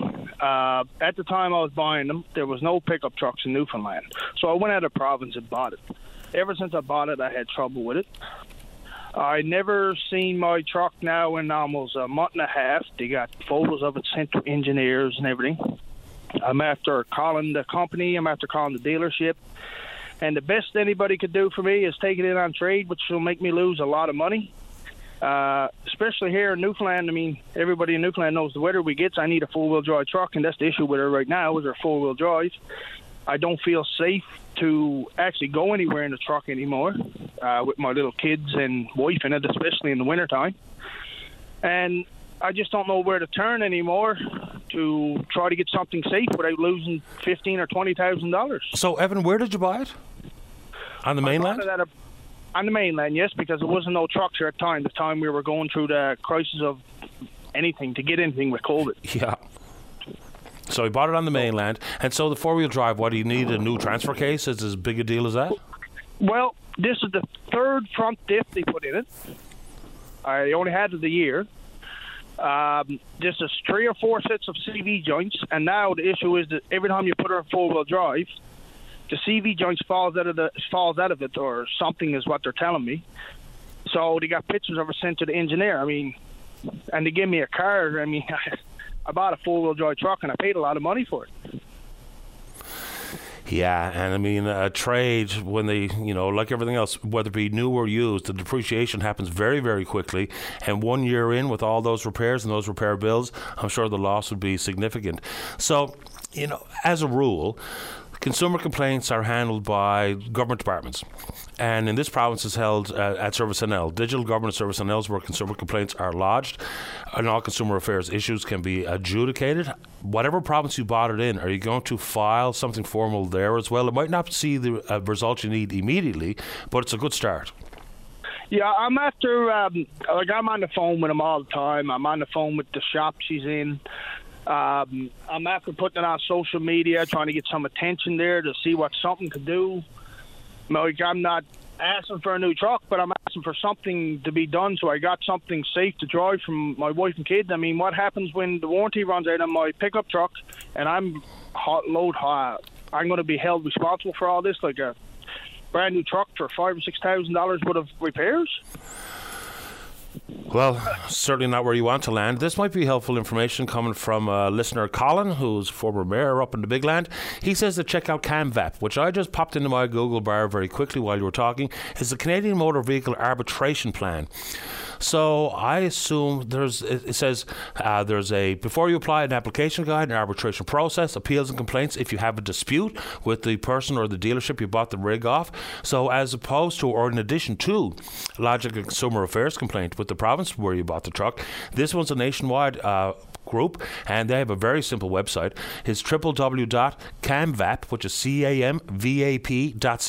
Looks like they do all sorts of arbitration inside of these types of disputes. Okay. I've been looking up, there's no limit law for a vehicle here in Canada. No, there isn't. So, I mean, the bigger companies usually just get away with it, and that's it. Well, and that's why they do things in their advertising like the independent inspections and stuff like that. So when buying used, for a new vehicle, you have a pre-delivery inspection, which is pretty fundamental stuff. They take the plastic off the seats, they put the antenna on, and a couple of other things, check the fluids. But in the used vehicle world, the go-to in advertising is to display the fact that you have indeed had a very recent inspection of the vehicle and identified and or repaired everything that came up in inspection. That's where consumer protection is the be-all and end-all in the used vehicle world. But CAMVAP looks like a good place to lodge a complaint, in addition to making a formal complaint with whatever province's Government and Consumer Affairs Division. So again, it's camvap.ca. I got that. CAMVAP. That'll be great. Let me know how it goes. Yeah, but I don't know where about the provinces should be some kind of limit law. I mean, people got to get up against the bigger companies. Yeah, and it's hard for me to know exactly where that complaint lies, but if there's an arbitration group out there that are taking it on, then I would start with them, and then the follow-up with anything like Consumer Affairs, regardless of the province that you bought the vehicle in. Good luck with it, fingers crossed. No one wants to take a bath on a used vehicle, and let me know how it goes, Evan. Thank you. I got more help here than I got in the rules. I appreciate that. Good. Thanks, Patty. All the best. Bye. All right, bye-bye. Lemon laws are pretty effective for types of lemon vehicle laws. That's where it's a little bit, and this is not aimed at Evan or anybody else in particular, but the buyer beware is always a fantastic mantra to go armed with when you go to buy new or used. But in the world of used vehicles, some outfits are very reputable, and their reputation is their ability to get repeat customers, because word of mouth is a really powerful tool in the world of advertising or condemnation. So even if someone tells you that they've got an inspection done, I wouldn't hesitate to ask, well, I've got a garage that I trust or a mechanic that I know or I have a relationship with, and so I'm going to get an inspection done. Get a quote from your buddy before you go to look at that used vehicle for the second or third time, and ask them if they're willing to cover the cost of that inspection so you can compare and contrast what came up with their inspection. Just that additional layer of comfort and knowledge to know exactly what you're getting yourself into, because as we're all painfully aware, repairs on vehicles are extraordinarily expensive, especially when you get into things like Evan's dealing with four-wheel drive. And of course, gone are the days where so many people are able to do some of their own work at home, given the very specific tools that some companies use, and of course the advent of electronics that are really the backbone of the configuration of powering these vehicles in large part. So maybe try CAMVAP and get in a second independent inspection. Make sure that you're not getting taken to the woodshed. Let's take a break. When we come back, it's still campaign finance reform, and then whatever you want to talk about. Don't go away. Got plans for midnight? Bring your VOCM along with the best soundtrack for every night, anywhere. The VOCM All Night Show, midnight on your VOCM. Welcome back to the program. Let's go to line number 5. Say good morning to the independent member of the House of Assembly, elected in and serving the folks, Mount Pearl, Southlands. That's Paul Lane. Paul, you're on the air. Good morning, Patty. Thank you for taking my call. No problem. I do apologize if my voice sounds a bit off there. I've been battling the worst case of flu I think I've had in that I can remember in years, to be honest with you. You're not alone. Worse than COVID. Yeah, I've got one lingering forever. I'm getting sick of it, or sick of it, good choice of words. But anyway, lots of that on the go. I wish you a speedy recovery. What's on your mind this morning, Paul? Yeah, thanks, Patty. Patty, before I get into my topic, I just want to, I think I'd be remiss if I didn't just say, and I, that I've been, one of the things I have been doing over the last few days, like most of Newfoundland and Labrador, I'm sure, is watching the World Juniors, and so proud of the fact that we got one of Mount Pearl boys there, Zach Dean, and he's certainly been playing great, representing us well, and we're all very proud of what he's accomplished here in the Pearl, and we'll all be cheering him and his teammates on tonight, as I'm sure the rest of Newfoundland and Labrador will. Absolutely. He looked good last night in particular. I thought he looked really strong. Great play to set up Fantilli for the fourth goal, so yeah, good on Zach. Yeah, for sure. Patty, I just wanted to, I guess, this being my first call of the new year, and I guess I just wanted to renew my call, and others have raised this as well. for the need for us to have campaign finance reform here in this province. It's something that you and I have talked about on a number of occasions, democratic reform in general, and certainly a big piece of that being campaign finance reform. As I had indicated to you in the past, or just, I guess, in the final days of the Ball administration, that the government had finally agreed to put in place an all-party committee on finance or on democratic reform. And we had met a few times, and we decided that we were going to start off with campaign finance reform would be the first piece we would tackle in the overall democratic electoral reform process. And we had some meetings with Engage NL, and we were about to embark upon some public consultations. And one thing about that particular committee was that, unlike most government committees where you have a majority of government members, this particular committee, we actually had 2 Liberals, 2 NDP, 2 PCs, and an independent chair, which was myself. So it really would have been, done in a fair and democratic manner. Unfortunately, just before we were about to start the public consultations, Premier Fury had moved in at that point in time. He called an election. When he called the election, the government dissolved, and so did the committee. And after he formed their new government, their new majority government, he did not reinstate the committee. And I think the first question I asked when I had an opportunity in question period was, when are we going to restart this? And he said, well, it'll be up to the government house leader at some point to reach out. And 2 years later, and there's been nothing done, and I don't suspect anything will be done, which is very unfortunate. When you look at the story, I noticed there's a story on VOCM News there today, my colleague Barry Pettin, and I guess he's alleging that there may have been some skullduggery there on the contract with St. Clair's Emergency, I believe it is, and he has some emails there that was obtained through access to information, basically showing that there was competing companies that were raising concerns about how the process was being handled, and they thought that it was being geared in such a way that a particular company that they wanted was going to be the successful bidder. Whether that is true or not, whether that's how it went down or not, I don't know. But the perception will always be that way, particularly when the companies who are awarded, not just in this case, not just that contract, but other large contracts. I believe the new penitentiary and I believe the Waterford, if I'm not mistaken, all going to the same company, and then those companies have ties to the governing party, are making donations to the governing party and to individual members. Then that's where all the skepticism comes into play, and this feeling that we cannot trust government, we cannot trust the processes for being fair and square and so on. That's why we need to have campaign finance reform.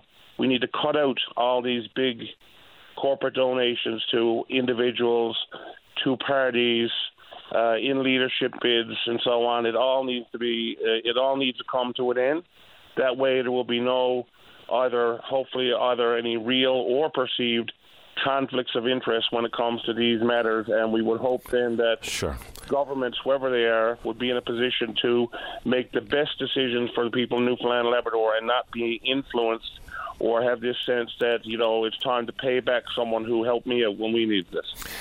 Yeah, I was thinking in my head, it almost doesn't matter if it's real, but of course it does matter if it's real. But for me, and I don't care who the government of the day is, what party they represent. Absolutely This is a miscalculation or a misreading of the water and the beans. for me, because there's a political victory here. I know when we talk about democratic reform and first past the post, and 50+1 is best for the incumbent government, so that's going to be one they're going to be loath to do away with. But it's the involvement of money in politics that I think is one of the root causes of all the apathy that we see out there. If you are able to stand up at a press conference and say, we are fixing it, here's what we're doing it. To know that they do a better job of that on the federal scene than they do on this provincial scene is madness. It's complete and utter madness. You would think that the ability for corruption and for wheels being greased by corporate finance and or corporate donations and or organized labor, you would think the feds would be the worst culprits, but it turns out this province is the wild, wild west. There is an absolute political victory by reinstating that committee and the outcoming of recommendations, even if it makes it harder to bring in money to fuel the campaign fire. Too bad, because I would suggest that 2/3 of the population would absolutely latch onto that and say, that's what we need. This is how we're going to start the cleanup. It's not the be-all and end-all, but it's an excellent step forward, because even if you don't get a contract because you made a donation or you went to $500 plate dinner with the Premier, the fact of the matter is people don't trust the system as it's currently constructed. To get back some of that trust, to get back people who are more civic-minded as opposed to being just cynically motivated to talk about civics, then do it. It's a victory. It just is, and it's right there for the taking. I agree 100%, and and I would say there's going to be an election called at some point in time, whether it's going to be 2 years from now or 1 year from now or 2 months from now. Who knows? Well, because that's another issue. We've got fixed state election. We've got fixed state elections in this province, but yet then there's a clause in there that says it'll be every 4 years. But notwithstanding that, the Premier can go call an election when he likes, which is just crazy. But anyway, there will be an election at some point in time. If I was the new leader of the PC party, whoever that's going to be, or the new leader of the NDP party, or for that matter, if I was going to be to prevent that from happening, if I was the Premier, as you said, right now, I would get that up and running, and I would end this campaign finance, campaign finance donations, these huge donations. I'd put an end to it right now, and I agree with you. I think it would seal a victory for whoever has the will to do it. And the reality of it is, Paddy, I can attest to this personally because I've been there. You don't need the money that's being spent traditionally is unnecessary. When I ran for the PC party, I spent, I think it was, I don't have the exact figures here now, but I'm going to say when I was with the Liberals and with the PCs in both of those elections, I probably spent around $20,000 or so, okay? There was members that spent up to $40,000, $50,000. There is a max. I'm not sure what the number is, but I think it, probably around $40,000, $50,000. There was members that spent the max. In the last couple of elections, as an independent member, I'm spending like $3,000 or $4,000, or I think I spent $4,000 or $5,000 or something like that. Like it's just like not even comparable to the amount, and my results have been much, much better. At the end of the day, why do we need these big fancy campaign headquarters? Why do we need to be having TV ads and radio ads and ads in the paper? Why do we need these buses going around the province? All this is a big ego trip as far as I'm concerned, with the leader's face on it going up and down the highways. Why do we need so many signs? Why do we need so many brochures? Well, you know why? Knock on doors, talk to the people, run on your record, tell people what you're going to do, tell them what you have done, tell them what your ideas are. There's going to be public debates that the whole province will get to see between the leaders. We don't need to be spending all this money. The fact, why do we need this and why do we need that? The political science behind it is pretty clear, though, because it works. Signs work. Sign warfare is really a fascinating issue to look at as a outsider versus a campaigner. It can be pointed back to the location, the size, the number of signs goes a long way to currying votes. It does. It's a bizarre feature, but it absolutely works. Same thing. I agree, Paddy, that signs... It does. I do... Oh, go ahead. Well, I was just going to say, all the things you mentioned, we don't need them, but they work for politicians. But that's kind of beside the point for us, the rest of us, the members of the electorate, the general public. We don't necessarily care what works for politicians, to be honest with you. We want to care about what works for us. And the current way it's structured does not work for us. It only works for politicians. And that is so far down our list of concerns, all due respect, it's so far down my list of concerns what makes life easier for a party or an individual. That's your problem. That's the PC's problem. That's the Liberals' problem. That's the NDP's problem. Not mine, and not the other voters. So anyway, I'll give you the last word before I got to go. Paddy, I agree, and the point I'm making is that in the last 2 elections, I didn't spend that kind of money, and I still won. I won by much greater margins than I ever did before. So you don't have to spend all that money. There's an awful lot of unnecessary waste that occurs. And yes, signs are... I'll be the first one to say, I'd be a hypocrite to say, complain too much about signs. I've always had a lot of signs, but I've never had a lot of signs out on public properties and highways and stuff. I've had them on people's personal lawns. And you don't need to have big 4x8 signs. A 2x2 sign is just as effective. So the fact of the matter is that we need to cut out all the donations, and we also need to reduce the amount of money that any particular party or any particular candidate is allowed to spend. Maybe we say everybody gets 1 brochure. That's it. That's the rule. You're not allowed to have 2 or 3 or 4. Everyone gets 1. I mean, there's things that you can do. We can say that if you're out in, say, a rural area, and lots of times you see, all these signs littered all over the highway, maybe you say, okay, when you win the Glovertown and there's a sign that says "Welcome to the town of Glovertown," as an example, each candidate can put their sign up next to that so that people going into Glovertown, they know who the people are that's running, and on the way out, one that says "Thank you for coming to Glovertown" or whatever, put a sign up there. Other than that, no more signs on public property littering the highways. We don't need it. Well, I tell you what else happens with signs. If you put a sign that you think is a high visibility area, at a big intersection or what have you, if you have a sign that impedes my line of sight, I'm not voting for you, even if you were my preferred candidate. Now, I bet you I'm not the only one who thinks like that, because when your signage impairs my safe passage, then I don't care who you are. I might not vote for you based on that and that alone. I really do have to go, but this is a very, very quick question. Hopefully a very quick answer. There was also a consensus vote in the House of Assembly regarding a committee to be struck to look at basic income. So all 40 members voted in favour of it. Has that committee ever met, or what's going on there? That was what they call your typical all-party committee. And under these typical all-party committees, the way they're set up, unfortunately, independents don't get to participate. So I can't tell you, Paddy, to be honest with you. I have not heard of any meetings occurring. I can try to find out and shoot you an email or whatever. Okay. But I don't know. I'll find out. But if you find out before me, please do indeed send it along. Thanks for this, Paul. Not a problem. Anytime, Paddy. Have a great day. You too. Bye-bye. Okay. Yeah, look, I heard some rumbles over the holiday season that we are going to see a move, in particular on campaign finances, donations from corporations, which I think really does have to include organised labour.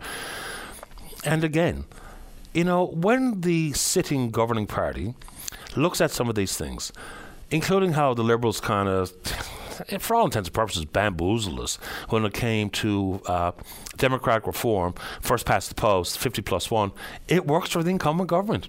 They were never going to walk away from that. I mean, the particularly lame excuses about they didn't come up with consensus about what should be next. And it doesn't have to be proportional representation as you understand it or I understand it.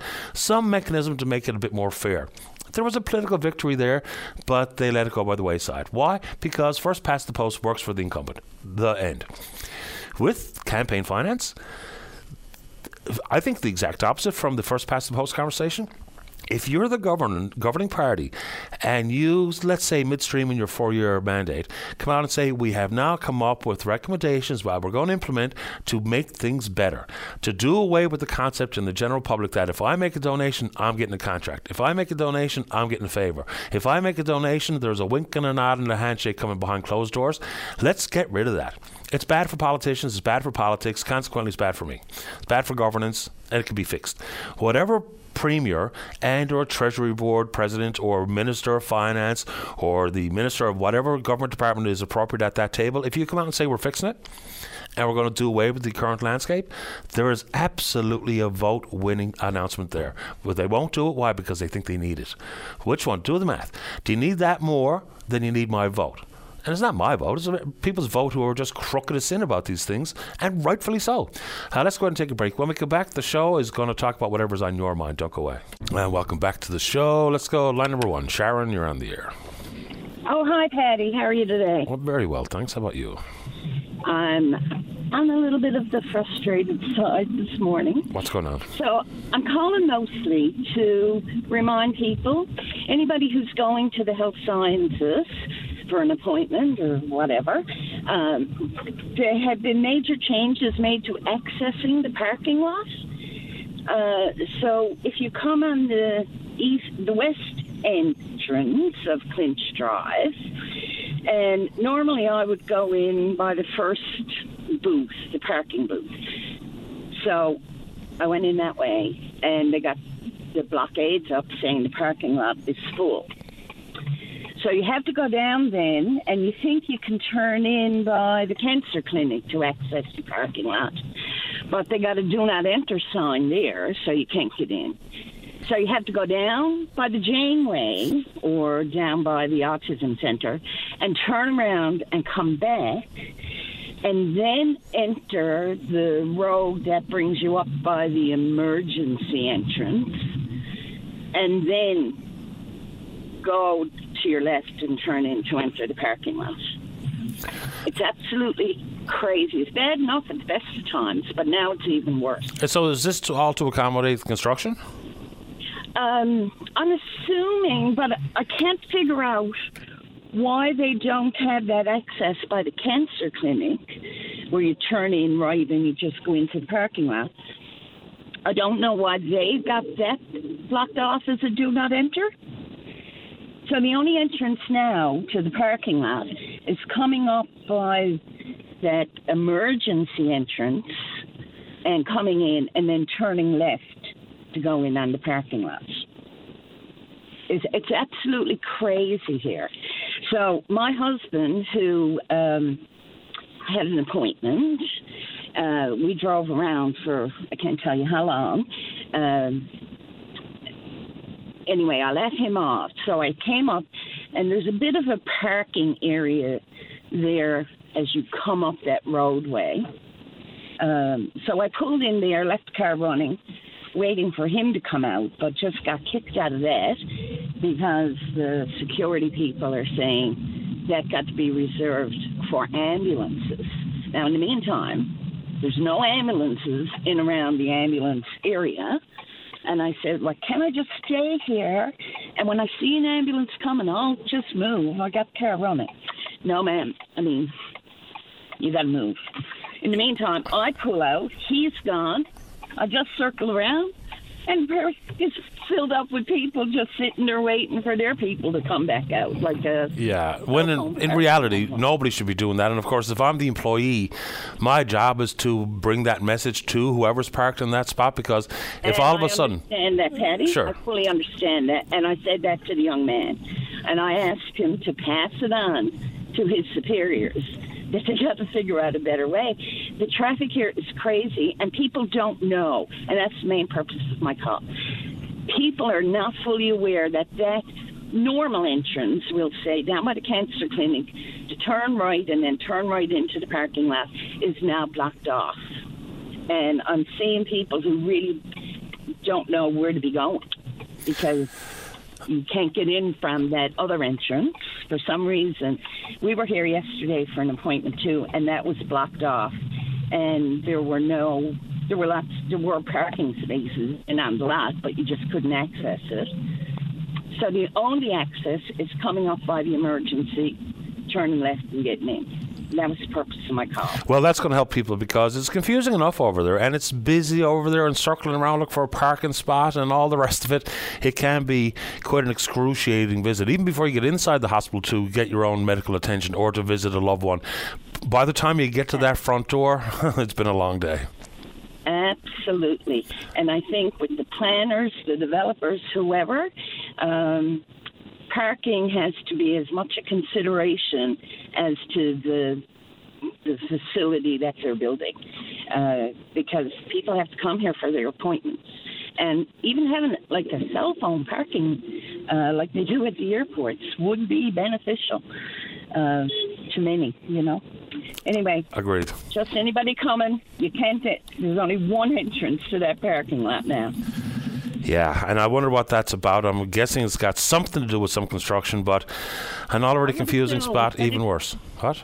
Yeah, I would assume, but it doesn't. It's not interfering with any construction from that entrance to the entrance of the lot, so I don't know. Anyway. Appreciate the time, Sharon. Good luck out there. Thanks, Daddy. You're welcome. Take care. Bye-bye. Bye-bye. You know, add to it, and again, do Tommy and Jeffrey have time to wait through the news, David? Okay.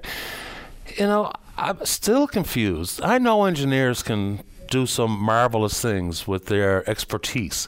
And yes, you can build a berm to protect the new mental health facility from any floodwaters. I totally get it. But it is a floodplain, and a well-understood floodplain.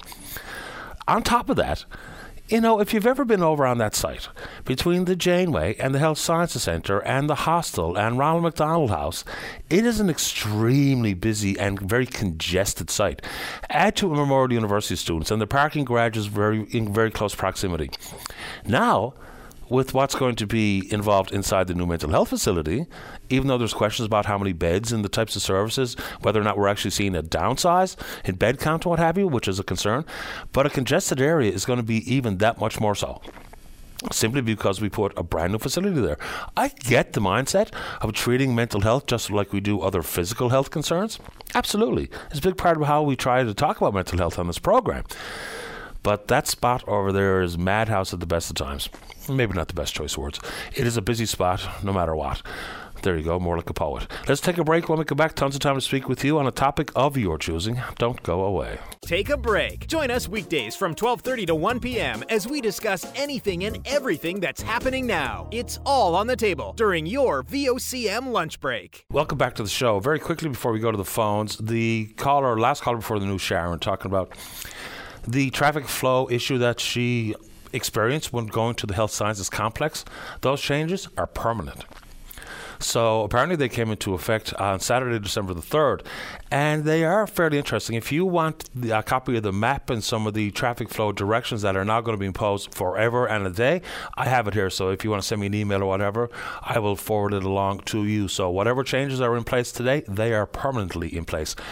What first? Sorry, David? 3? Okay, let's go to line number 3. Good morning, Jeffrey. You're on the air. Hey, just want to let you guys know there's a dog down here in Kitty Vitty. He just showed up. He's like a poodle cross. We got him in the dog park, just trying to get the word out. That's all. We don't know where this dog came from. Well, I mean, I'm glad that you called on. So what kind of dog is this? Sorry? He's like a poodle cross. He's all white. He's a nice dog. You can tell to look at him that he's looked after. He's not a stray dog. Somebody owns this dog. Do you happen to see any tags on the collar of that particular dog? No, we don't have nothing on like that. So there's some other people down here in the park. I'm sure they're after taking pictures and posting it on Facebook or other social media platforms. But we just thought to get the word out province-wide here, it'd be a good idea to call. Do me a favor. If you take a picture of that particular dog, text it in to us. We will put it out there for you. Okay, no problem. We'll do. Thanks a lot, Jeffrey. Okay, have a good day. You too, buddy. All the best. Bye-bye. Yeah, and there's a couple of Facebook groups. I can't remember the specific one for lost pets. Maybe it's as simple as that. Newfoundland and Labrador on Facebook, lost pets. Anyway, let's go line number 2. Say good morning to the general manager of the Wexford Estates, Arrow Cove Marines. They got a home and home coming up with the CB Stars this weekend. It's Tommy Beckett. Hiya, Tommy. You're on the air. Good morning, Paddy. How are you? Grand today. How you doing? I'm not too bad. How about those World Juniors? Is that some great hockey or what? I'm loving it. I tell you what, the pace of play. And with Junior, you get maybe the players stray away from some of the real structured play that you sometimes see in the NHL. There might be the stray mistake, but that just leads to exciting hockey, to be honest with you. So the pace is extraordinary. The caliber of play and the talent on the ice is unbelievable. Absolutely. I couldn't agree with you more. So, Patty, I just got a couple things I want to talk to you real quick. I'm going to give you a quick update on how our season's been going so far. We've been, I think, exceeding our expectations so far. We've had I know if you see the point status, as I know you probably know, we are sitting in last place right now, but we have had some, outside of, I think, one game might have been 6-1. Other than that, we've been in so many close games. We've had a shootout loss. We've had a couple of overtime loss. We beat Clarenville last game of the season, so our last game just before Christmas. So I just wanted to say I'm very proud of what we've accomplished so far this season. The boys they're coming together and gelling unbelievably as a hockey club. It's such a pleasure to watch. And there's nothing easy about it. And just before I forget, and we stick with your home and home with the Seabees, I spoke with Darren Colburn yesterday. Of course, they're getting the West Coast League off the ground, which I think is excellent and very encouraging. And hopefully they can advance to a place where they can participate in the Hurler Championships. It's Darren Colburn's birthday today, so I'm going to throw out a happy birthday to DC before I forget. Darren's a great fellow. I've met him quite a few times, actually. One great guy, great hockey guy. 100%. So, we talk about the caliber of play and the talent on the ice at the Scotiabank Centre. I think people sort of sometimes inadvertently, and I think erroneously, think that you don't see a talented game and a talented pool of players when you go to a St. John's Junior Hockey League game or an Avalon East game, when in fact the opposite is true. Oh, listen, that was number 3 I got on my list here to talk to you about, Patty. Of course, since I've been more involved, and I'm at every game, I'm at every arena, I can't believe that if you're a hockey fan in these communities and if you have children, kids who are playing in the minor systems in these communities, that you're not taking $10 out of your pocket on a Friday or Saturday night or a Sunday night at the shore and getting out and seeing the level and caliber of hockey that is played right now in senior. Patty, it's not the old rough and tumble days and the bleacher creatures and all that stuff that, of course, me and you trenched our way through, that kind of stuff. But it is just incredible how skilled these gentlemen are who play in these leagues. It's unbelievable. Like, I go to some of the rinks do well and some don't, and I understand some teams aren't playing in their home communities, but still, make it your team. Get your kids out to watch. It is, for the price of admission, it is above and beyond anything you'll get, to take your family out to. And, I know in our arena that we do many different things that are, we have kids playing in between periods. We have fan of the game. We have first responder of the game. We have hometown hero.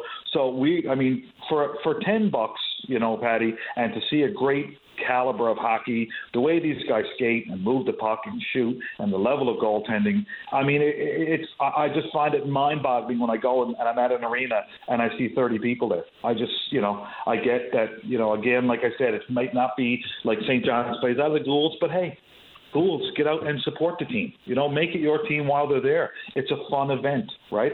And I think that you're really, really missing out if you're not catching the senior level of hockey right now. Yeah, I agree. I see some of the names kicking around on the scoring leaders and some of the lineups that I look through, and there's lots of talent out there. I can guarantee you that.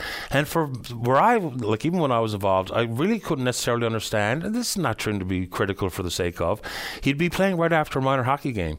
And as opposed to the kids in their half gear stick around and look at some of the big guys out there who have been all the way through the minor hockey ranks, now playing some amateur hockey, whether it be for love or playing for keeps, because once you lace them up, you're playing for keeps.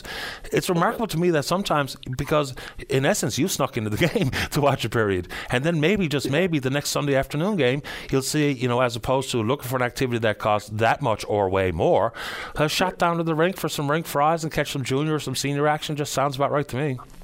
Yeah, it's like I said, I just find it unbelievable. Now, of course, that I'm up close to the game a bit more, and I watch.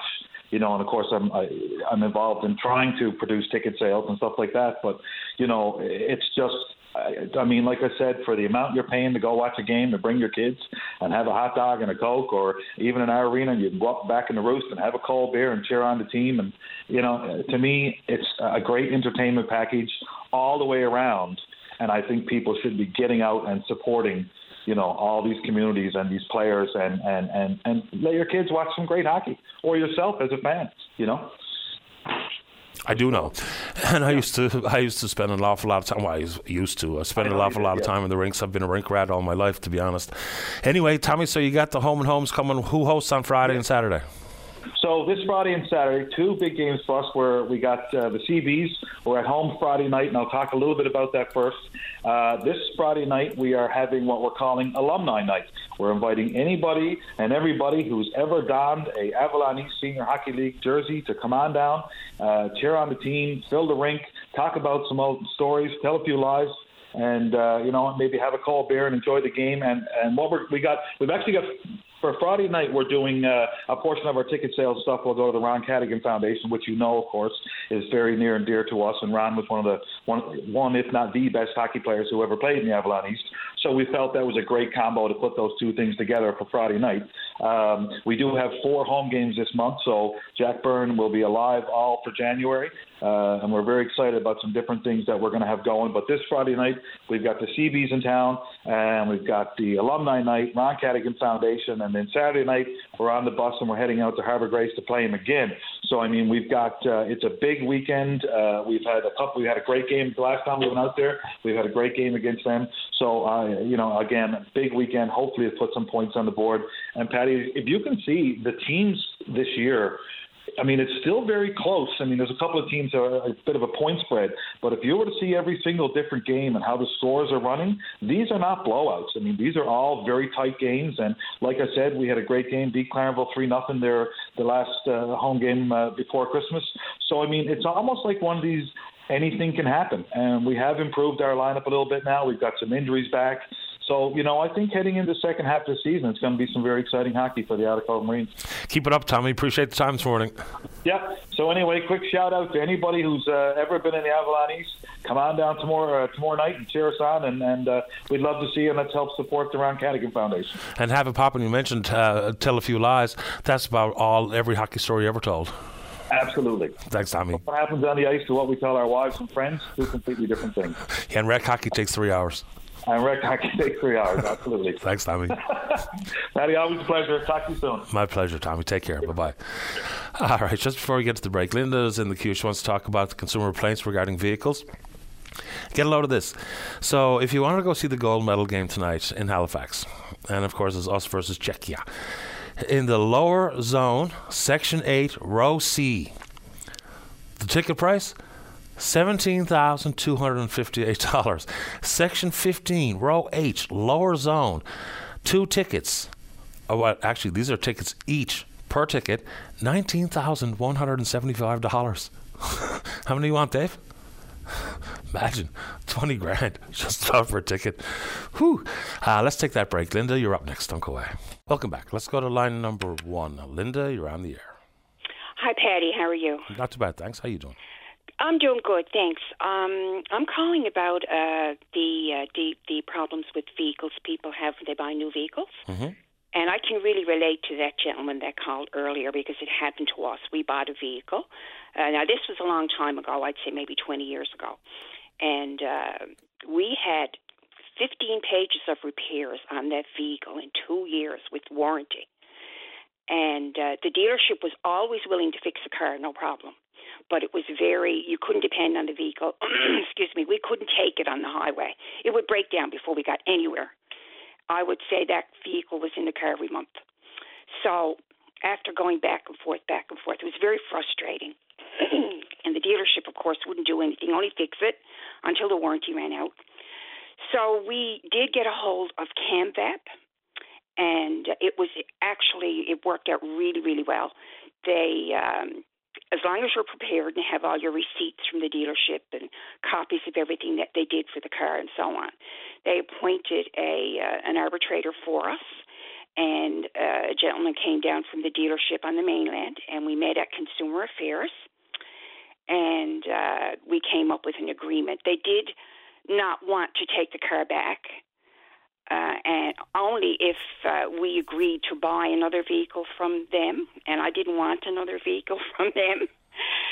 But we came to an agreement that they would pay off our loan on the car because we had bought the vehicle and we had a 5-year loan on it, that they would pay off the remaining loan if we leased a car from them. So we agreed to that. And it worked out really well. The lease car was no problem. It just happened to be a lemon. So I suggest that he should go through CAMVAP because it's It's absolutely fantastic. Well, you know what? As soon as I mentioned it to, I believe his name was Evan, I got a half dozen testimonials within 60 seconds. And one reads like this, says, CAMVAP is the Canadian equivalent to the U.S. lemon laws. He used it many years ago when I had issues with a new vehicle I had purchased. The gentleman should have all his documentation regarding the issue. Also, don't let the dealer let you think that CAMVAP will do nothing for you. The dealer tried that with me, but I stood my ground. At the last minute, the dealer caved in and settled with me. So it looks like CAMVAP has got the teeth. Absolutely, and I totally agree because they begged me to. They would not pay off our vehicle unless we bought another vehicle from them, and I didn't want to do that. I said, no, I would never do that.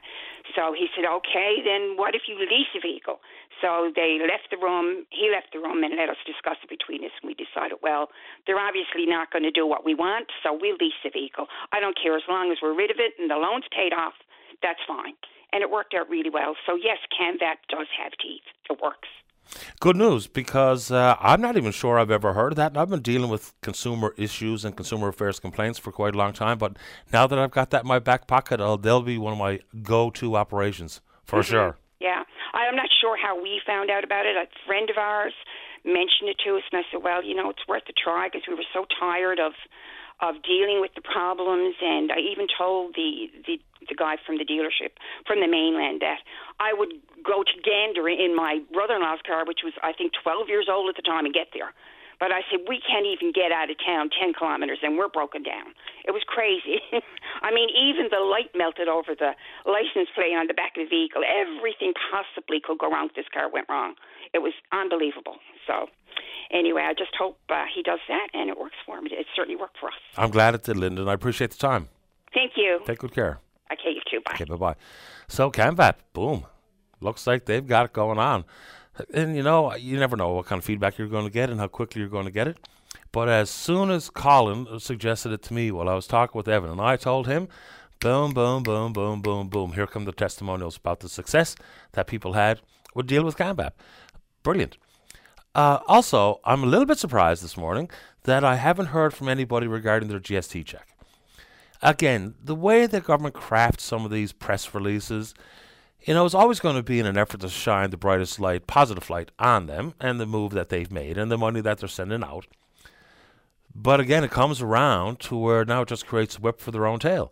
So if you were expecting X and you got something different on your GST check, I'm just curious to hear about the disparity between what you thought you were getting, why you thought you were getting that much, and versus what you actually received today on your GST so-called one-time 6-month doubling of your GST credit payment, which of course started back in November. But I think a couple of people are expecting a few more bucks than they actually got today. Let's keep going. Line number 2. Sean, you're on the air. Good morning, Patty, and Happy New Year to you. The same to you. I hope you stay healthy as possible with all this stuff going on. I've got a couple of interesting things. I don't usually do this because, I'm not a pharmacist, I'm not a doctor, but there's an over-the-counter, you just buy it off the shelf. Very interesting thing a friend of mine sent me the other day and said that, if you get this damn flu, it's so bad, and, and it's not an antibiotic-related thing, so, that's not going to help you, but maybe this will help you because most of the stuff on the shelf is gone, the usual stuff. Even parents of children buying adult size meds like off the shelf and then cutting them in quarters, to try and give it to them. Even that's gone now. A lot of people can't find any of those around. So there's a thing called, if you don't mind me saying, Emergen-C with a capital C. So it's EMERGEN capital C, and it's in a box. And with that, there's also it's like that's a drink, you just mix it up. And the other one is a gummy, would you believe? It's the same brand, and it's really good for helping you relieve some of the symptoms or give you some relief, and God knows people are going through an awful lot. I heard you talk about it earlier this morning, and I have lots of friends of mine going through it. Thank God for some reason I haven't.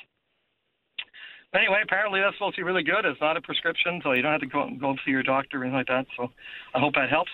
The second thing was I was just listening to that lady, and do you have a number for that crowd at CAMVAP? I have a friend going through something similar to her, and I'd like to pass it along to him. Yeah, sure, I got it right here. Let's see. The general support is a toll-free number. It's 1-800 207 Right. 0685. 0685. Okay, great. And the website's pretty simple. It's canvap.ca. CANVAP? That's it. .ca. Now, I didn't hear a lot of your program this morning. I've been busy, but I did catch a bit of the coverage from Rome this morning, and it was very telling. There was only about, according to the news people there, about 70,000 people in around the Vatican, or where they were having the mass for the former pontiff, and it really came to me that the issues surrounding assault and all kinds of other things have come out over the years. You would normally see that place jammed. Like, they were expecting 200,000 people to be there, right? And they had 75,000, if that. It didn't even look like that. It seemed like there was no crowd past where the cameras could just generally scan. It didn't seem that busy to me. So that was a kind of a wake-up call. And apparently a friend of mine lives very close to one of the churches that have closed down, and said, well, none of us are going to watch it, but just out of curiosity, I guess some people turn it on to get an idea of how many people would have been there and what's the takeaway from that. Did that get you any interest? Or? Well, I have, I'm going to say, a passing interest in it. But if I understand this correctly, this was simply a requiem mass. The funeral mass, there was tens of thousands of people. The St. Peter's Square was absolutely full. For this requiem mass, far less of a crowd, but that's how I understood the two differences. Okay, well, that wasn't totally explained in the coverage I saw, so okay. I guess that's what it was, yeah. But it's very telling, though, at least I thought it was. There were 200,000 passed by the coffin, apparently, inside of St. Peter's Basilica Cathedral, sorry. But the actual mass today was very surprising. But what grabbed me was the fact that the journalists said, look, they were expecting over, way more than that, maybe triple or more than that, but that wasn't the case. So, and listening to Doc O'Keefe yesterday from around here, this is not the case all over the world. There are lots of countries that probably aren't so upset about what's gone on and been so highly affected by it. I mean, there's an awful lot of churches have closed and still more to go. I would guess, to pay for a lot of things, not the least of which is we don't have priests anyway to conduct the masses. It's just too hard to get to all the churches. But, the other stuff that's gone on in the last 40, 50 years and now the fallout, I think there's an awful lot of people who are really upset about it all. And I listened to the other lady down in Ship Harbor a couple of days ago. I get it. Like, I have a mother who was married at Corpus Christi. She was baptized at St. Patrick's, and within the span of a few weeks, they were both closed. So that's very upsetting to a person who's put their entire family through the Corpus Christi Church, which is, I think, I guess Doc O'Keefe was talking about a few days ago, or probably yesterday. And and he's right. It's very tough on a lot of people, seniors mostly. Their whole lives have flashed before them, and suddenly the place is closed. And hacking up a statue, and who knows where it went. When we all pass by that, if you're in the West End at all, going to Bowring Park, even if it has no effect to you, because you're probably not you personally, but people listening, a lot of people who are not involved in Corpus Christi, but it's still a landmark, and it's it's been desecrated. It's just so crazy. But I just wondered. What you thought. I listened to parts of what you're saying some days about it. I know a lot of people who are very affected by it, and I can't disagree with Dennis O'Keefe. I think the Vatican should have taken care of it. Well, I think that's been a pretty popular opinion from the get-go, but, there was the thought of a class action. Look, I get it, and Doc's heart is in the right place on this one, but with all of the contracts that have been arrived between the property sold and the developers or whoever bought them, and the fact that this made it all the way to the Supreme Court of Canada, I don't know how effective it would be, but don't let my thoughts on it stop you. If you think that's an appropriate measure to take, then please do exactly that. But to know, and someone sent me a very lengthy email where he says I implied that the parishioners are a second wave of victims here. I didn't say it like that. But in essence, it's not far from the truth. Because if I'm a pious, staunch Roman Catholic and I've been going to Mass at whatever church, Holy Rosary down in the Cove, for 60 years, and now all of a sudden it's gone and I didn't do anything wrong, that's a problem. It just quite simply is. And that is not to begrudge Jeff Budden and the people he represents, the victims at Mount Cashel. Nobody even nudges up against insinuating that. But it's a problem that has, been complicated for a lot of people, unnecessarily so. Yes, and to add to that, it's not going to stop there. I mean, Central Newfoundland is still out there. They haven't closed down very many churches out in that diocese. So, is that next? And I think the people out there have got to stand up for themselves right away. I don't know if it's going to help any. A lot of us stood up for the churches that we were going to on the east coast of the province. It didn't stop it. And I agree with you that people are very upset about it. I don't think they were considered. It was just, we got to do this, and that's the end of it. And it's a sad commentary on what the whole church and religion is supposed to be about. Appreciate the time, Sean. Okay, thank you. Take care. Bye-bye. All right, there's a couple of over-the-counter meds that he made available. One of them is a name I didn't recognize, so I just have to jot it down and have a look, Dave. So whoever called about it, just give me a chance to figure it out. All right, let's go ahead and take a break. Oh, okay, wait now. Someone just sent in the GST checks explained. Let's see how helpful this might be. Okay. I think this does help. The October payment equal the federal portion of the HST GST plus provincial portion of HST equals... That's a bit too complicated. So the January payment equals the federal portion of the HST plus provincial portion of the HST. That equals regular payment. So the extra 6 months of double GST were both issued at the same time in November. October and January payments should be as originally expected. Fair enough, and thank you very much to the lady who sent that along. But of course, I think that goes all the way back to the fact that it's not necessarily how the government painted it. And you're absolutely right. Once they said your GST will double, then there had to be some clarification offered that it would be doubling a 6-month reflective HST check. And nor was it ever told, because when they told us about payment dates, they included January and April on that list, as opposed to simply saying the payments that you're going to get in November payment, is going to be where you can experience your double federal portion. That would have been a little bit easier to understand. It certainly would have been better for folks who maybe, because as we all know, sometimes when you're expecting money coming in the door, you got it spent. And then all of a sudden, it didn't manifest itself the way you thought it would. But I appreciate that lady sending along the clarification. She knows she's an accountant. Okay, how we doing on the phone, Dave? Today's a good day to get on. All you have to do is call. Don't go away. Saturday morning, join us for the Irish Newfoundland Show. Send your request to irishnl@vocm.com or submit them online at vocm.com. Welcome back to the show. Just before we get to line number one, so Sean called about some over-the-counter remedies, just in case you can't get some of the traditional medicines. And I know some people, given the worries in their own home as adults or with children, maybe there's some hoarding going on, and there's absolutely a shortage. But the product that he was talking about was Emergen-C. So Emergen-C, as you know, spelled fully out, EMERGNCY, but this is Emergen-C.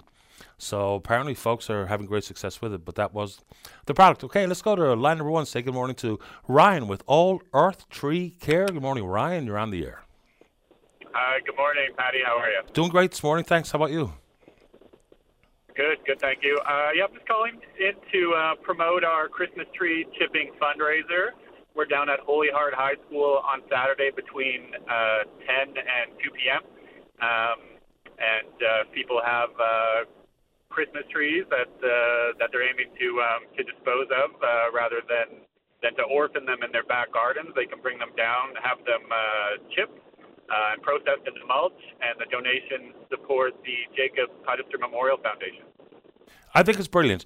I was on the phone, but I heard out of the corner of my ear you talking to Chrissy this morning. So I think I heard you say something along the line. It's the glee and the smiles and the anticipation of putting up your decorations when you first bring the tree home. But then while you're taking the decorations and the lights and the garland off, all of a sudden it's like, what am I going to do with this bloody thing? But now you've got a home for it. So a couple of fundamental questions, kind of neither here nor there. Is the chipper going to be on site? Absolutely. We've got a 100 horsepower diesel torque thrusting chipper that will obliterate anything that anyone can bring down to us. Good stuff. And so the process, we'll get into the Jacob Puttister Memorial Foundation because they are a terrific group of people providing a critically important service. So when you go ahead and zip my tree through your mighty chipper and you come up with, is that product ready to make mulch at that point, or does something else have to be added to it to make it an effective mulch? No, well, it is certainly a mulch product. Right after the tree is processed. The difference is, with the mulch we're making, there's no additives, so no dyes, no color, no herbicides in some manner. So it is locally processed, artisanally made, non-boutique mulch. Great stuff. So what are you going to do for sales? So you're going to have to do some packaging and bring it back to the market, I guess, in the spring when we all start to go add our mulch. Is that the process? Well, the mulch actually, it's not really marketed as for retail. We tend to drop it off at, for some clients certainly, but at local farms, and it's typically composted and then blended or turned or mixed with other organic products to make soil amendments. Well, I mean, everyone utilizing mulch is critically important. So this is good stuff because a lot of people are going to be anxious to find a home to get rid of their Christmas tree. And it's one thing to dump it down into a parking lot alongside Kitty Vitty, but you've got the added feature of the majestic 100 horsepower chipper, and then the partnership that you struck with the Jacob Puttister Foundation. How did that come to pass?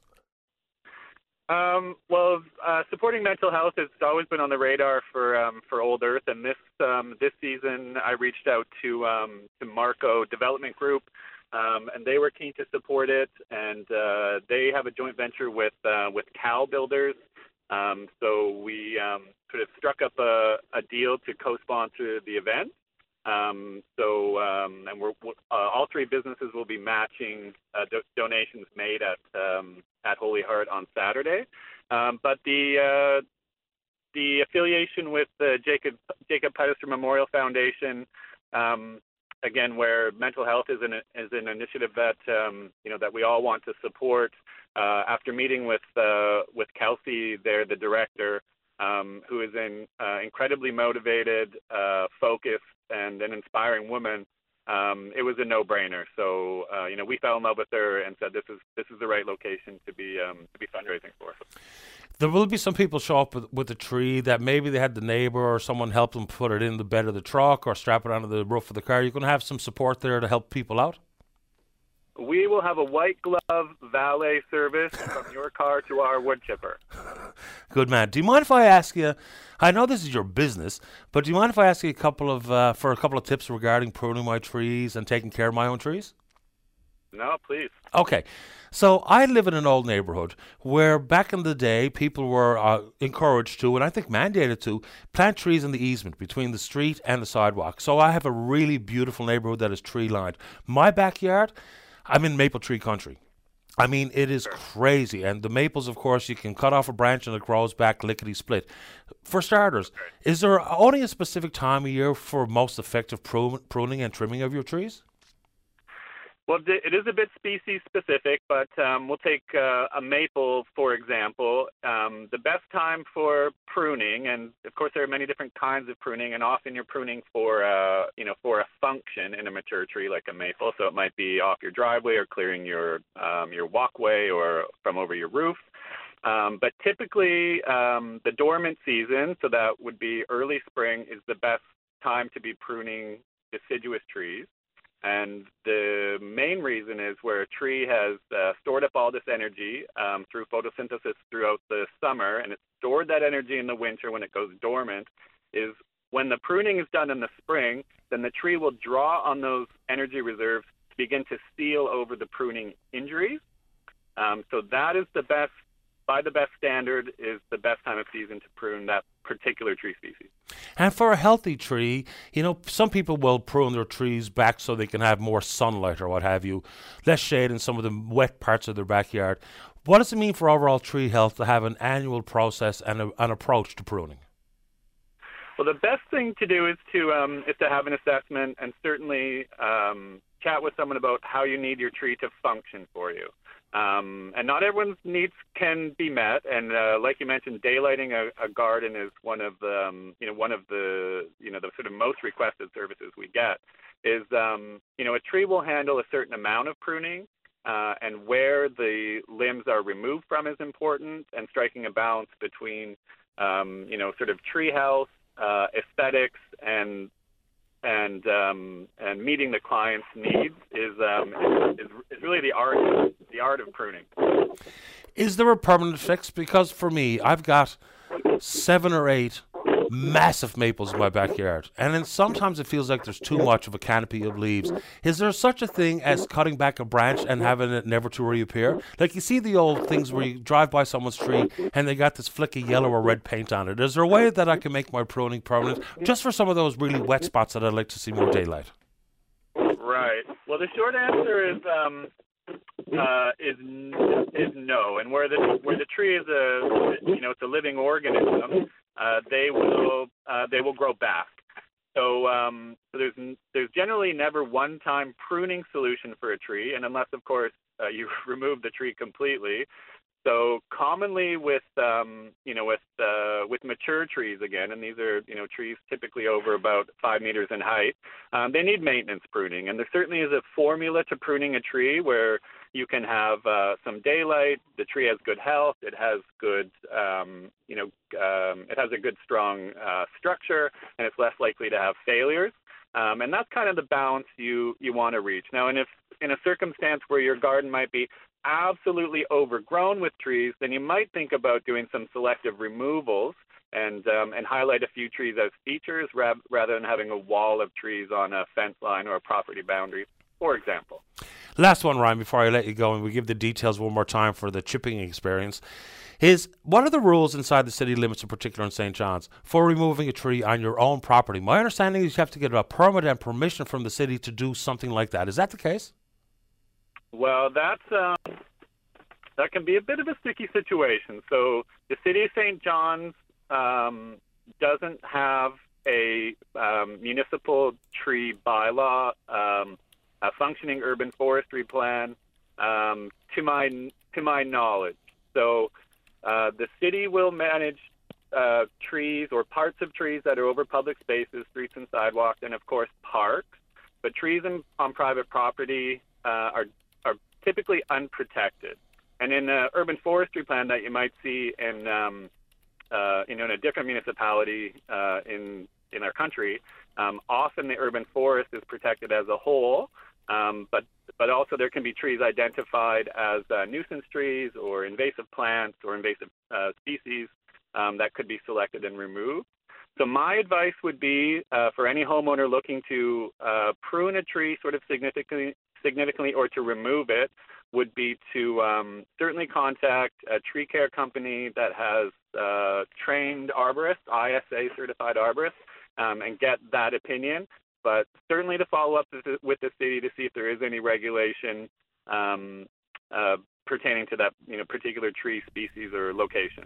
Give us the details one more time for Christmas tree drop-off and chipping. So Holy Heart High School, Saturday, 10 a.m. to 2 p.m. Push, pull, or drag your woody Christmas tree, free of ornaments and lights and fasteners. Again, we'll have a valet service for it, and we'll be chipping them probably every 15 or 20 minutes if you want to stick around and observe. Good on you for taking it on, and thanks for your time this morning, Ryan. Cheers. Thanks, Patty. Take good care. Bye-bye. That's Ryan with Old Earth Tree Care, Saturday, Holy Heart of Mary parking lot, 10 to 2, white glove valet service. Push, pull, or drag your wood tree. No ornaments, no lights, no fasteners, the like. Okay, let's take our final break of the morning. Don't go away. Welcome back to the show. As per question via email, this is for the wood chipping of your Christmas tree. Someone asked me where when they missed it.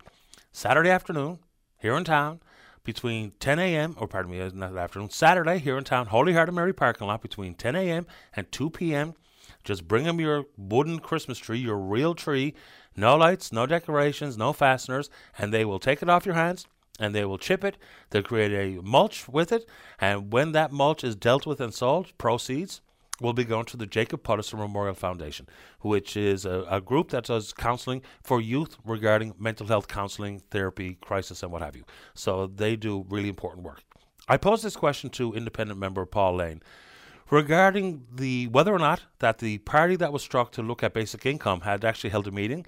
And he said as an independent, he would not be involved with these because this is a classic all-party committee meeting. The members of that committee are Minister Davis, Sherry Gambin-Walsh, Craig Pardee and Jim Dinn. They have met. So apparently they had their first meeting back on the 12th of December this past year. So that work is ongoing. We don't know when the next meeting is supposed to be, but they have indeed met. And so we'll get an update on that front when those updates become available. Now, so in a really extremely bizarre email just read, it's why I'm so deathly afraid of talking about the digital IDs that are coming. When in fact, here's how unafraid I am, is spoke to it yesterday and this morning. So there's two areas where the government is looking at these, what they say at this moment in time are optional digital IDs. One is about, like for instance, proving you're the age majority to be able to buy something at the liquor store. That's one thing. And whether or not it's pragmatic, is required, if it's going to work, don't know. The government at this moment in time says that particular option, which is only conceptual at this moment in time, that particular option will indeed be optional. You won't have to have it if you don't want it. Then the second one, which I'm really not 100% sure, maybe we should invite Sarah Studley on the show, Dave, to give us a better idea about how this digital insurance validation program is going to work.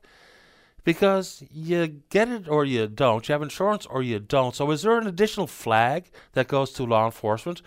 Because the motor vehicle division will be notified by your insurance company if you drop the coverage. Because I suppose that's what goes on here.